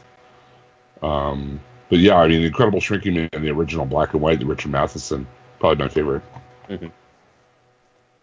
I can't think of any. I know Del Toro's wants to do a Fantastic Voyage remake, which I'd be very interested in. Interesting, yeah. Of course, he wants to do lots of things, so I never know what's going to happen. I'm surprised somebody mentioned downsizing, but, I'm kidding. I like downsizing. I still haven't seen it. I still haven't seen it either. All right, next question we have is favorite films about characters who want to get very big. Scott writes Attack of the 50-Foot Woman. Justin writes easy one, big. Brian White once again responds, Captain America, the First Avenger. Mike he threw the GIF from Adventure Time. GIF. Chris writes Monsters vs. Aliens. Another Christopher writes League of Extraordinary Gentlemen, Hulk and the Avengers. Philip writes Captain America, the First Avenger. He wrote out the colon, so I like that. He gets a thumbs up right there. Eric writes, Dude, where's my car? He did not spell out the comma, so I did not pronounce it. Dennis writes Space Jam. Alan Aguilar, friend of the show, writes Honey, I Blew Up the Kid, because he likes symmetry. And Tammy writes Ghostbusters. Okay. I'm surprised nobody mentioned the Nutty Professor. So. The Nutty Professor. Bummed out about that. When he's having his nightmare sequence, obviously, not because he's huge. One of my favorite episodes of Mystery Science Theater is The Amazing Colossal Man and War of the Colossal Beast, both well riffed and both products of the 50s. All right. What's next? Favorite films about characters who can fly. Jay has Airplane. Justin has Superman for sure. Not a movie of my favorite. Was The Greatest American Hero. Chris says, well, I know Aaron would say Hook, but I'm going to go with Iron Man. Dennis writes Superman. Chris has also need to mention Toy Story. They're falling with style. Philip has Kiki's Delivery Service. Tammy has Iron Man. And Alan has Up in the Air. I'm just going to look over things that were said. Movies about characters that can fly. I'm trying to think of other ones we haven't mentioned already that are like favorites. Well, we are big Chronicle fans, Abe. That's true, especially like that movie was made ultra shoestring budget, so kudos to it. I think Jim might have been on that podcast. That was like 2011? 2012. It was like January, February 2012. I think Jim was on that episode. I think I was. Yeah. Wow, it all comes together now. I know. Whew, this is scary. All right, let's move on. Next question. Favorite Michael Douglas films? Lots of answers here. Maxwell, friend of the show, has The Game, Wall Street, and Behind the Candelabra. Christopher has Fatal Attraction, Wonder Boys, Behind the Candelabra, Romancing the Stone, War of the Roses, The Star Chamber, and Ant-Man. Mike has Ghost in the Darkness, Falling Down, Behind the Candelabra, and Disclosure. Justin has The Game, Falling Down, Wall Street, The American President, Romancing the Stone, and Fatal Attraction. Adam writes Wall Street, The Game, Traffic, Solitary Man, and Basic Instinct. Sarah has Falling Down and Romancing the Stone. Chris has Wall Street, Falling Down, and The Game. Alan Aguilera has Traffic. Philip has The Ghost in the Darkness. William has The Game. And Scott has Wonder Boys. So, people like Michael Douglas. People specifically like The Game, Behind the Candelabra, and Falling Down. You mean no one mentioned Ghosts of Girlfriends Past? or You, Me, and Dupree, directed by the Russo brothers, directors of Avengers Infinity War. It all comes together. I can't believe nobody mentioned Black Rain. I mean, Ridley Scott. Yeah, we started off at the beginning to mentioning all the Black Rain, but right. I will throw Traffic and Wonder Boys out there myself, among many other performances that are quite good. Yeah. Filmed here in Pittsburgh. Wonder Boys. Oh, nice. There you go. And any others? Any others? The American President. Oh yeah, that is really good. I rewatched Falling Down not too long ago. Actually, it's a good movie. Not bad. I'm very interested to see this movie Animal World that he's in. Have you seen the preview for that? The trailer? No, I haven't. Oh, you should definitely. I don't want to ruin anything for you. Just check out the trailer. It's a Hong Kong film, I believe. Oh, all right. What? But it is coming to America, and Michael Douglas is in it. Okay, I'll definitely check that out. That sounds interesting. Next question: what are your favorite Michael Pena films? Also, what superhero should he be? Justin writes, he would be a cool Enigma, or even Hulk would be neat. I like him in Ant-Man though. Jay has The Martian. He should be Batman. Adam has End of Watch, Fury, and Shooter. Scott has End of Watch and Scientology Man. Alan has End of Watch, and he should be the new Ghost Rider. And lastly, Philip has End of Watch. So a lot of End of Watch love. which is right. It's a good movie, and he's really good at it. It's just He's really good at it's it. like It's one of his most depressing movies, so it's like hard to be on. It's also one of David Ayer's like most like complete movies. It's his best movie by far. He's like, Michael Pena is one of those actors. Like when he first started out, I think I saw him first in Crash, yeah. And then like World Trade Center he was in, and he's great in these movies and like Babel, but he was known as sort of the serious actor. And then Observe and Report came out, and he is dynamite in that movie. He is the best part of that movie. Yeah. And it's the first time I saw him, I thought, oh my gosh, he can really do comedy perfectly. Like he runs circles around everyone in that movie, and it's sort of like John C. Reilly. John C. Reilly sort of started out as a dramatic actor and then sort of evolved into a staple of comedy, and so is Michael Pena. But Observe and Report will always be one of my favorite Pena movies. Okay, all right. He was good he's good in American Hustle too. I mean, he is. Yeah. I don't think he's ever bad in things. Like there's bad movies he's in, but he's certainly he's generally a highlight in movies. Oh, he's always great. I'm trying to think of like what my favorite Michael Pena movie would be. Observe Report's a good call, and End of Watch is a really good movie, and he's really good at it too. He's in the first movie we ever did. I know he's in a Battle of LA. That's right, along with Neo and. Is he in Battle LA? Yes, he is. Yep. Yeah, he is. Oh my gosh. He's in a lot of those, like a bunch of dudes like going into the war. Yeah, like he's in Fury with David Ayer, but he's in Fury. Yeah. He was in 12 Strong this past year. Like he I think he might have been your favorite part in A Wrinkle in Time. I'm not sure. He was a highlight in A Wrinkle. He's creepy in A Wrinkle in Time. Yeah, he was. He's wearing a jacket at the beach, which makes no sense. It's too hot. All right, let's move on. Let's get to our next question, which is favorite movie villains. Favorite female movie villains. Adam writes Kathy Bates in Misery, Sharon Stone in Basic Instinct, and Faye Dunaway in Mommy Dearest. Justin has Sigourney Weaver in Holes and The Wicked Witch in Wizard of Oz. That's not what I saw coming. Got to say that right there. Sigourney Weaver in Holes. But there it is. That's a great shout out, though. It is. It's just so favorite. I love that movie. I love that book, and Sigourney Weaver is really mean in that movie. Alan has Meryl Streep in The Devil Wears Prada, Hela from Thor Ragnarok, and Catwoman, specifically Batman Returns. Chris has Nurt Ratched in The Alien Queen, and Philip has Kim Novak in Vertigo. Good one. One that came to mind right away when I thought of this was Elle Driver in Kill Bill Volume 2, Daryl Hannah, who's just like, okay, she's just busy. Yeah, she's an evil one there. I'd roll with Angela Lansbury in the original Manchurian Candidate. Good pick. Good pick. Wow. Yeah. Kind of a deep cut, but I'll go with it. No, we love deep cuts here. She got nominated for an Oscar too. She's in it for like not long. No, but she's great in it. Yeah. It's another creepy role. God. Yeah.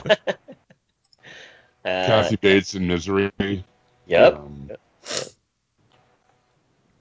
She loves the James Caan. So, all right.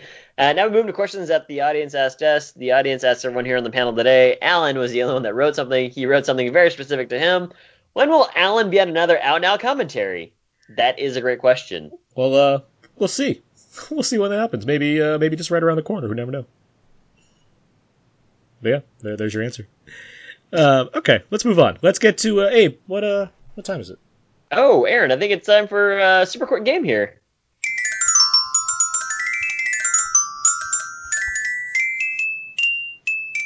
Little known fact, that's actually the sound that plays when you get a ankle bracelet taken off. Yeah. Abe, you got a game for us? I do have a game for you guys. It is called Maybe You Just Need Someone Watching Your Back, like a partner. In this game, I'm going to be naming a movie, and I'd like for you to buzz in with your name and tell me who the partners are in said movie. So both, pretty simple, pretty straightforward. So both partners? Yes. As in the character or the actors? Characters. So, for instance, the first one here, Tango and Cash. Aaron? Tango and Cash? That is correct. Okay. And that's how you play this game. So here we go. Men in Black. Aaron. J and Agent J and Agent K. Thank you for using the agents part. Sometimes these will require first and last names, but that one's good. There you go. Yeah, they do call him Mr. Next one J. here. They call me Mr. J. Next one here. Hot Fuzz. Aaron. Aaron. Sergeant Butterman and Sergeant Nicholas Angel. Danny Butterman. Danny Butterman, yes, yeah, you're right, but I don't know if he got title of sergeant. I saw like PK or something like that. So, but yes, yeah, Nicholas Angel. Police Constable Nicholas Angel. Next one here, Dragnet. Buzz. Jim. Oh God, it's Sergeant Joe Friday and Detective Frank Gannon. Frank Gannon? Oh, I'm so close. That's not it, though, is it? Tom Hanks. yeah, but what's his name? Anybody? 5, 4, 3, Gannon? 2, what? Strebeck. Oh, Friday and from the movie. I was thinking about the TV show. I'm sorry. I was thinking Henry Morgan. Yeah, these are all movies. My bad. No worries. You might be able to redeem yourself on this next one, so get it on your buzzer. 7. Aaron. Aaron. I don't know first names. I know Detective Somerset and Detective Mills. That is correct. Okay. They weren't given first names on IMDb. They're just Somerset and Mills. Okay. Right. Okay. Next one here. The Nice Guys. I haven't seen it enough to know the names offhand for a game. It's a tough one. No, this is just to change things up here. I know one is Healy. I don't know the other one. Oh, yeah, okay. Yeah. Ooh, Jordan. That's a good one. Healy. I love that movie. I don't know Gosling's character's name. Okay, I'm going to give you guys a clue here.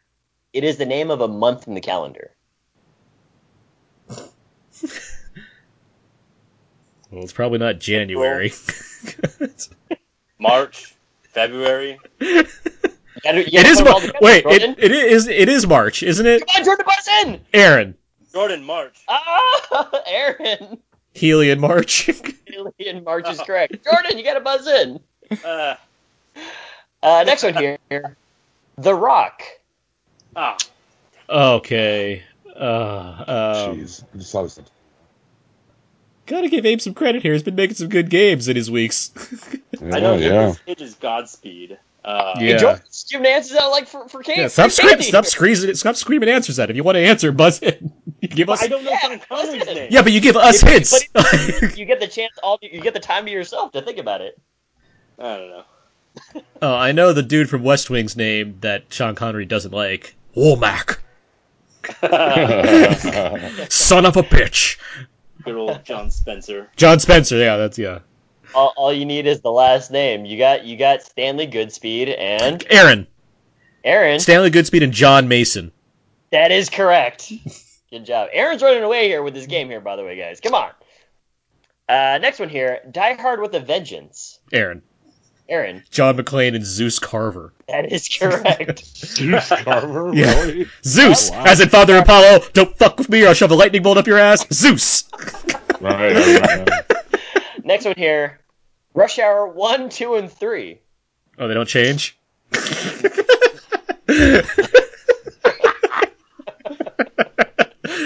It's Jordan, Leon Carter.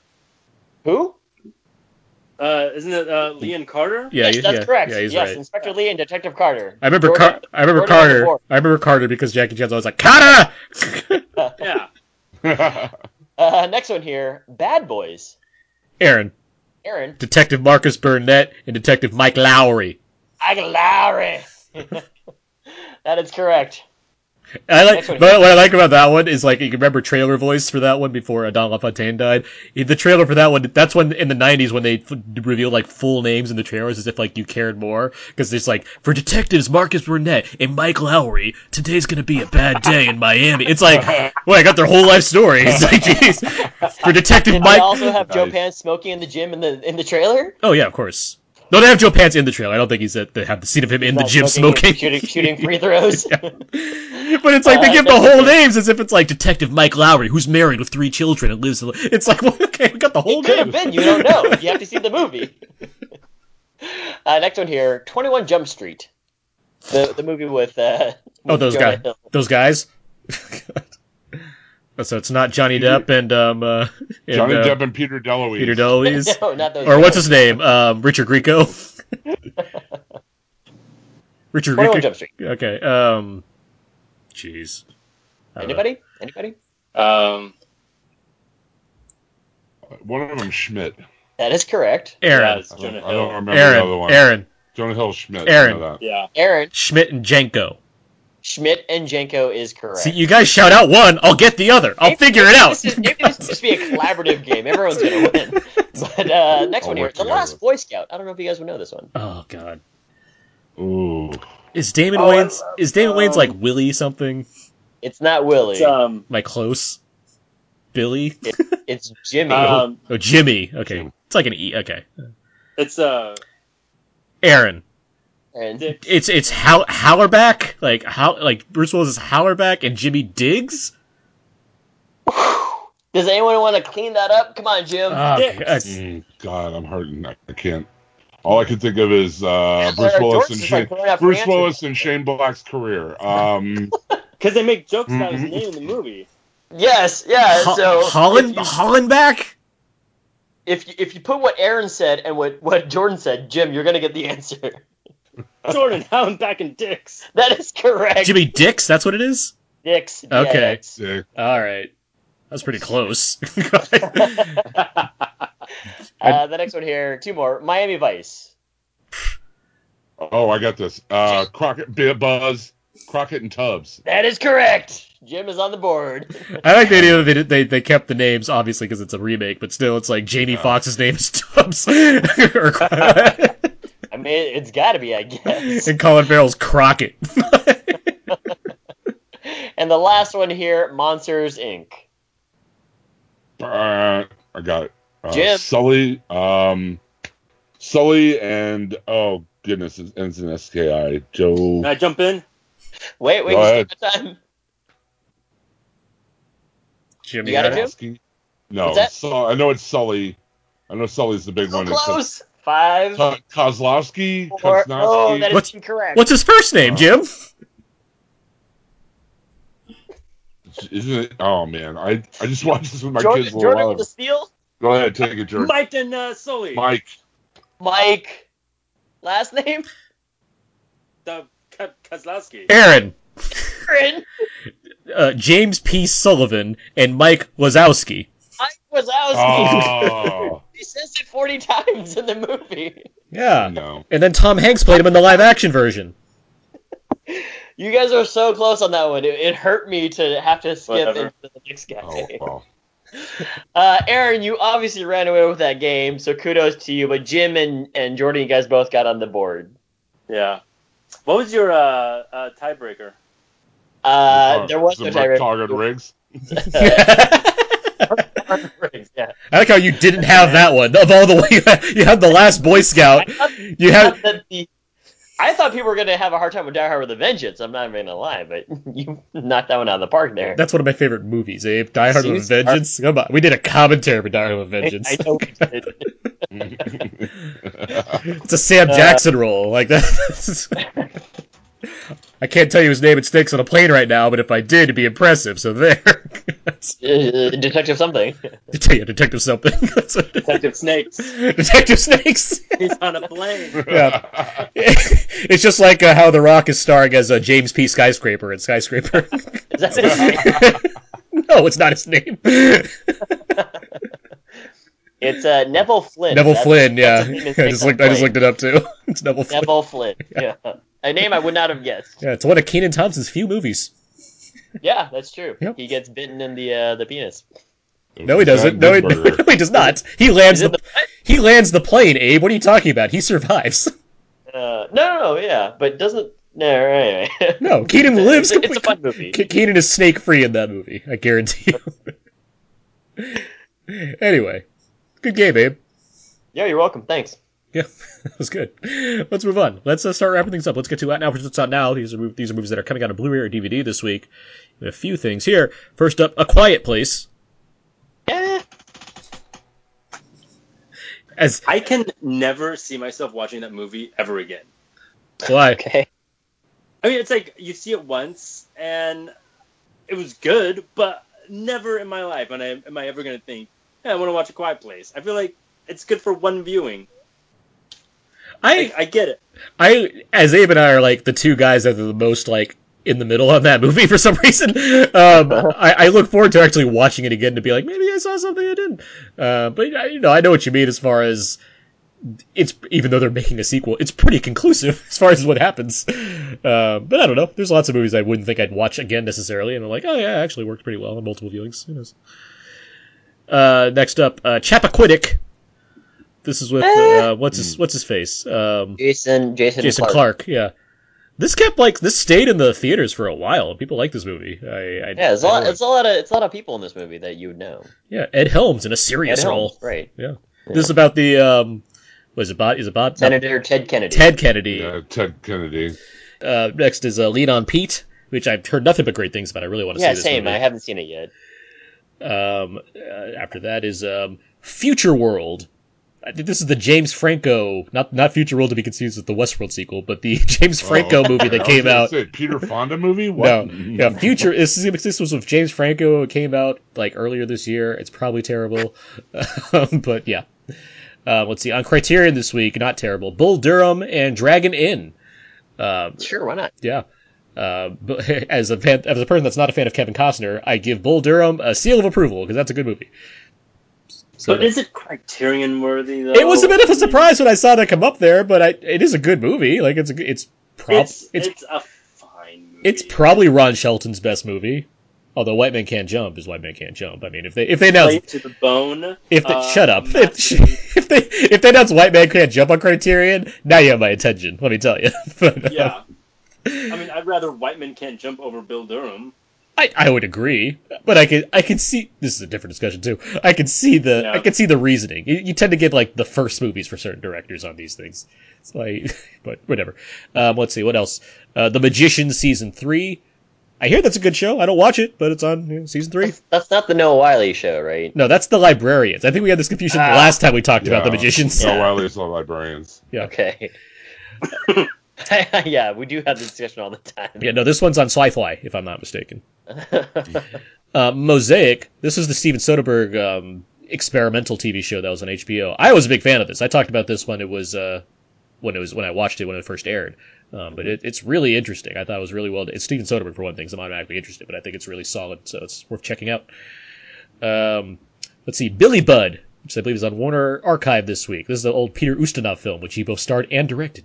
So, I just thought that was interesting. I won't point this out. Speaking of interesting, the last one here is called 211. It stars Nicolas Cage, and I was so intrigued by the logline that I wrote it down so I could read it on here. It says, bank heist movie in the vein of End of Watch meets Black Hawk Down.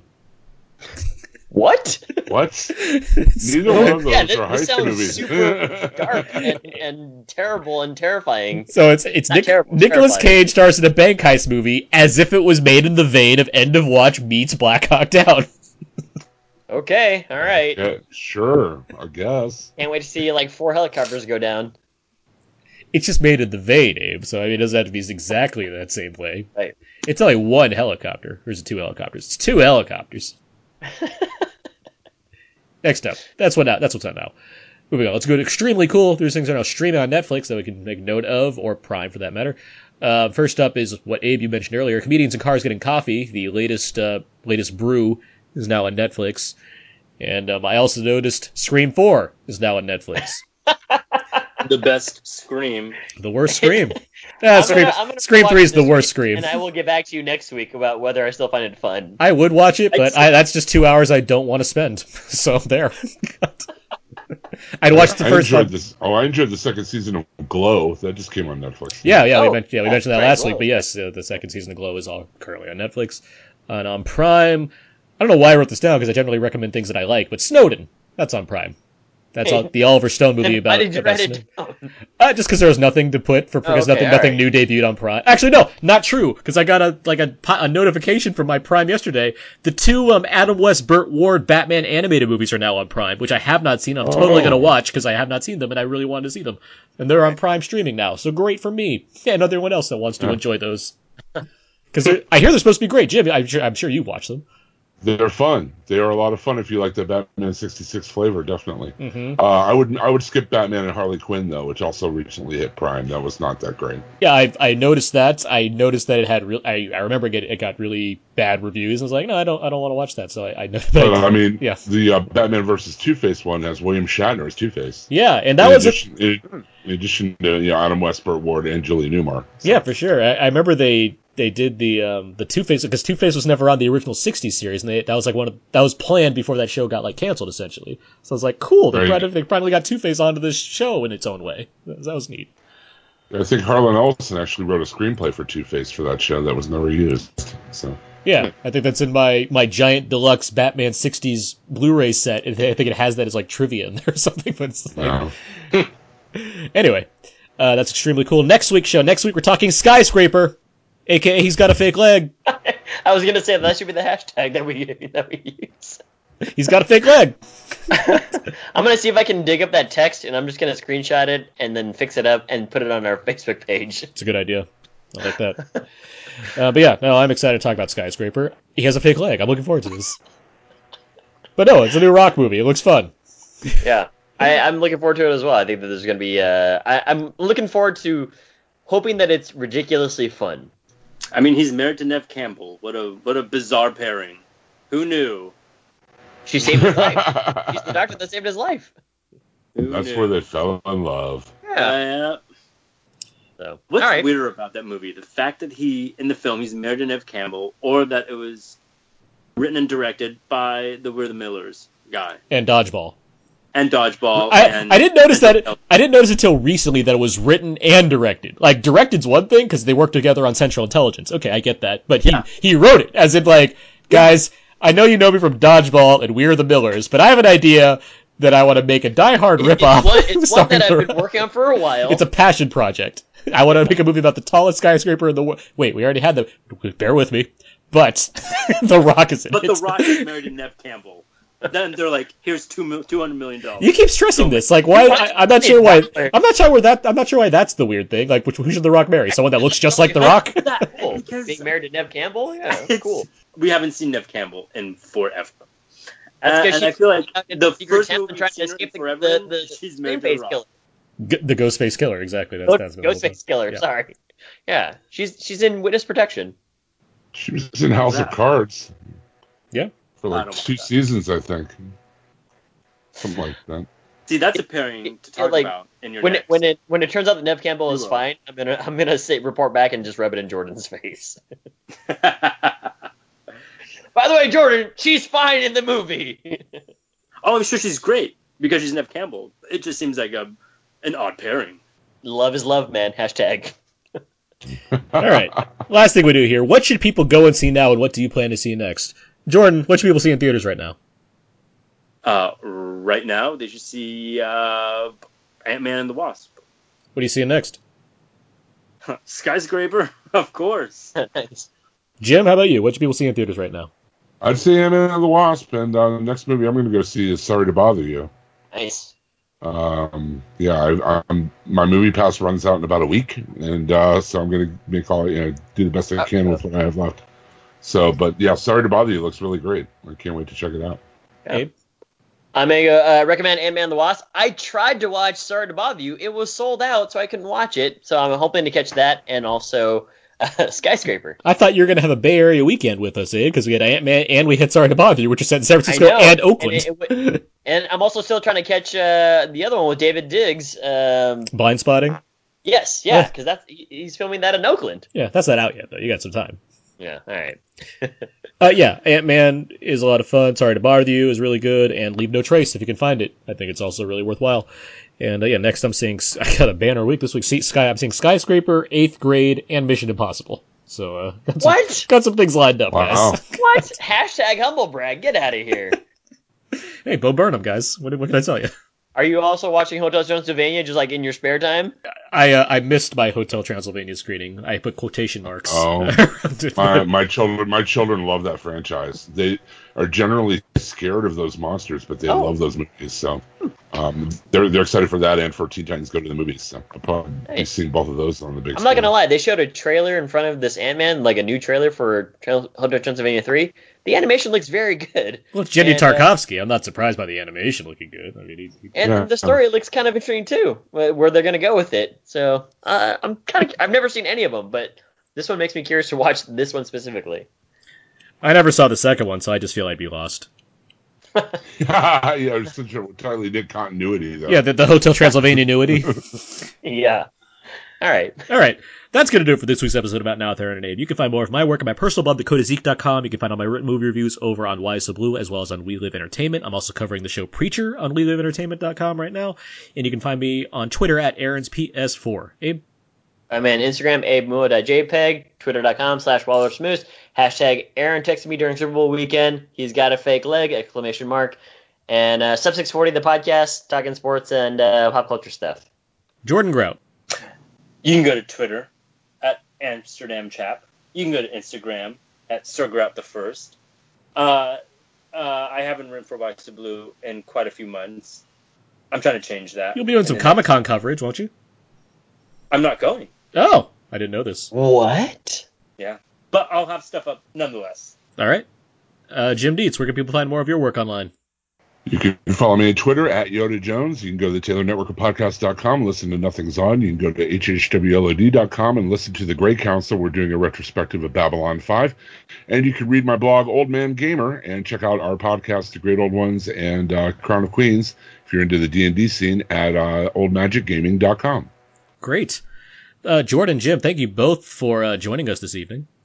Thank you. It was so much fun. Thank you, guys. Thank you. Yeah. Thank you for having us. For sure. Having me. Yeah. Good to have you guys on, of course. A lot of fun we had this week. And that's going to do it. So until next time we find out just how far The Rock can get on one foot, that's going to do it. So until then, so long. And goodbye. You're about to be possessed by the sounds of MC Rawface and DJ Easy Rock. Hit it.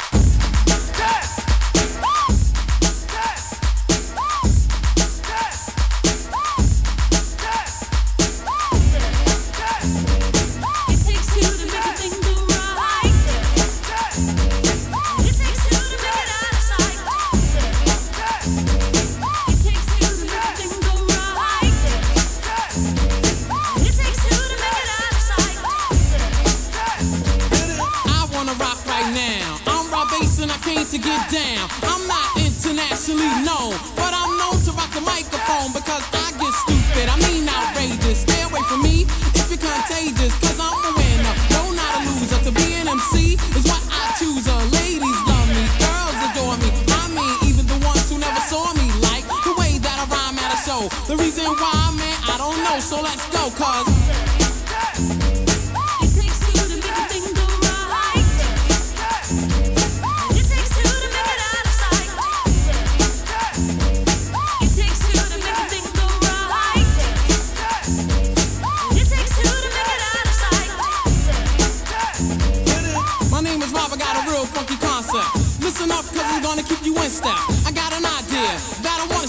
you don't like it, so what? I don't care. I'm number one, the uno, I like calm. Bring all the suckers, cause all of them I'll stomp. Won't neglect, but I will protect all of my followers, cause all I want is respect. I'm not a boxer, but the man who rocks her. A slick brother that can easy out fox her. Cause I'm Bob, the last name Basis. And over mic, I'm known to be the freshest. So let's start, it shouldn't be too hard. I'm not a sucker, so I don't need a bodyguard. I won't best wear bulletproof vests. Oh, I'm sure. Yeah, I'm sure there's a streaming documentary on Netflix that like has like all the Pez's. He like lives next to the guy that owns like all the pop toys, and they're just like, "Hey, guy, what's up? Nothing much. Just got a new Pez." Like, "Oh yeah, I just got a new pop toy," and they high five and go back inside their houses. Why would they high five each other? I feel like they'd be recluses. Well, their houses are neighboring and they're very close. Literally right next to each other. Yeah, the door. Yeah, it's one of the. It's one of those like.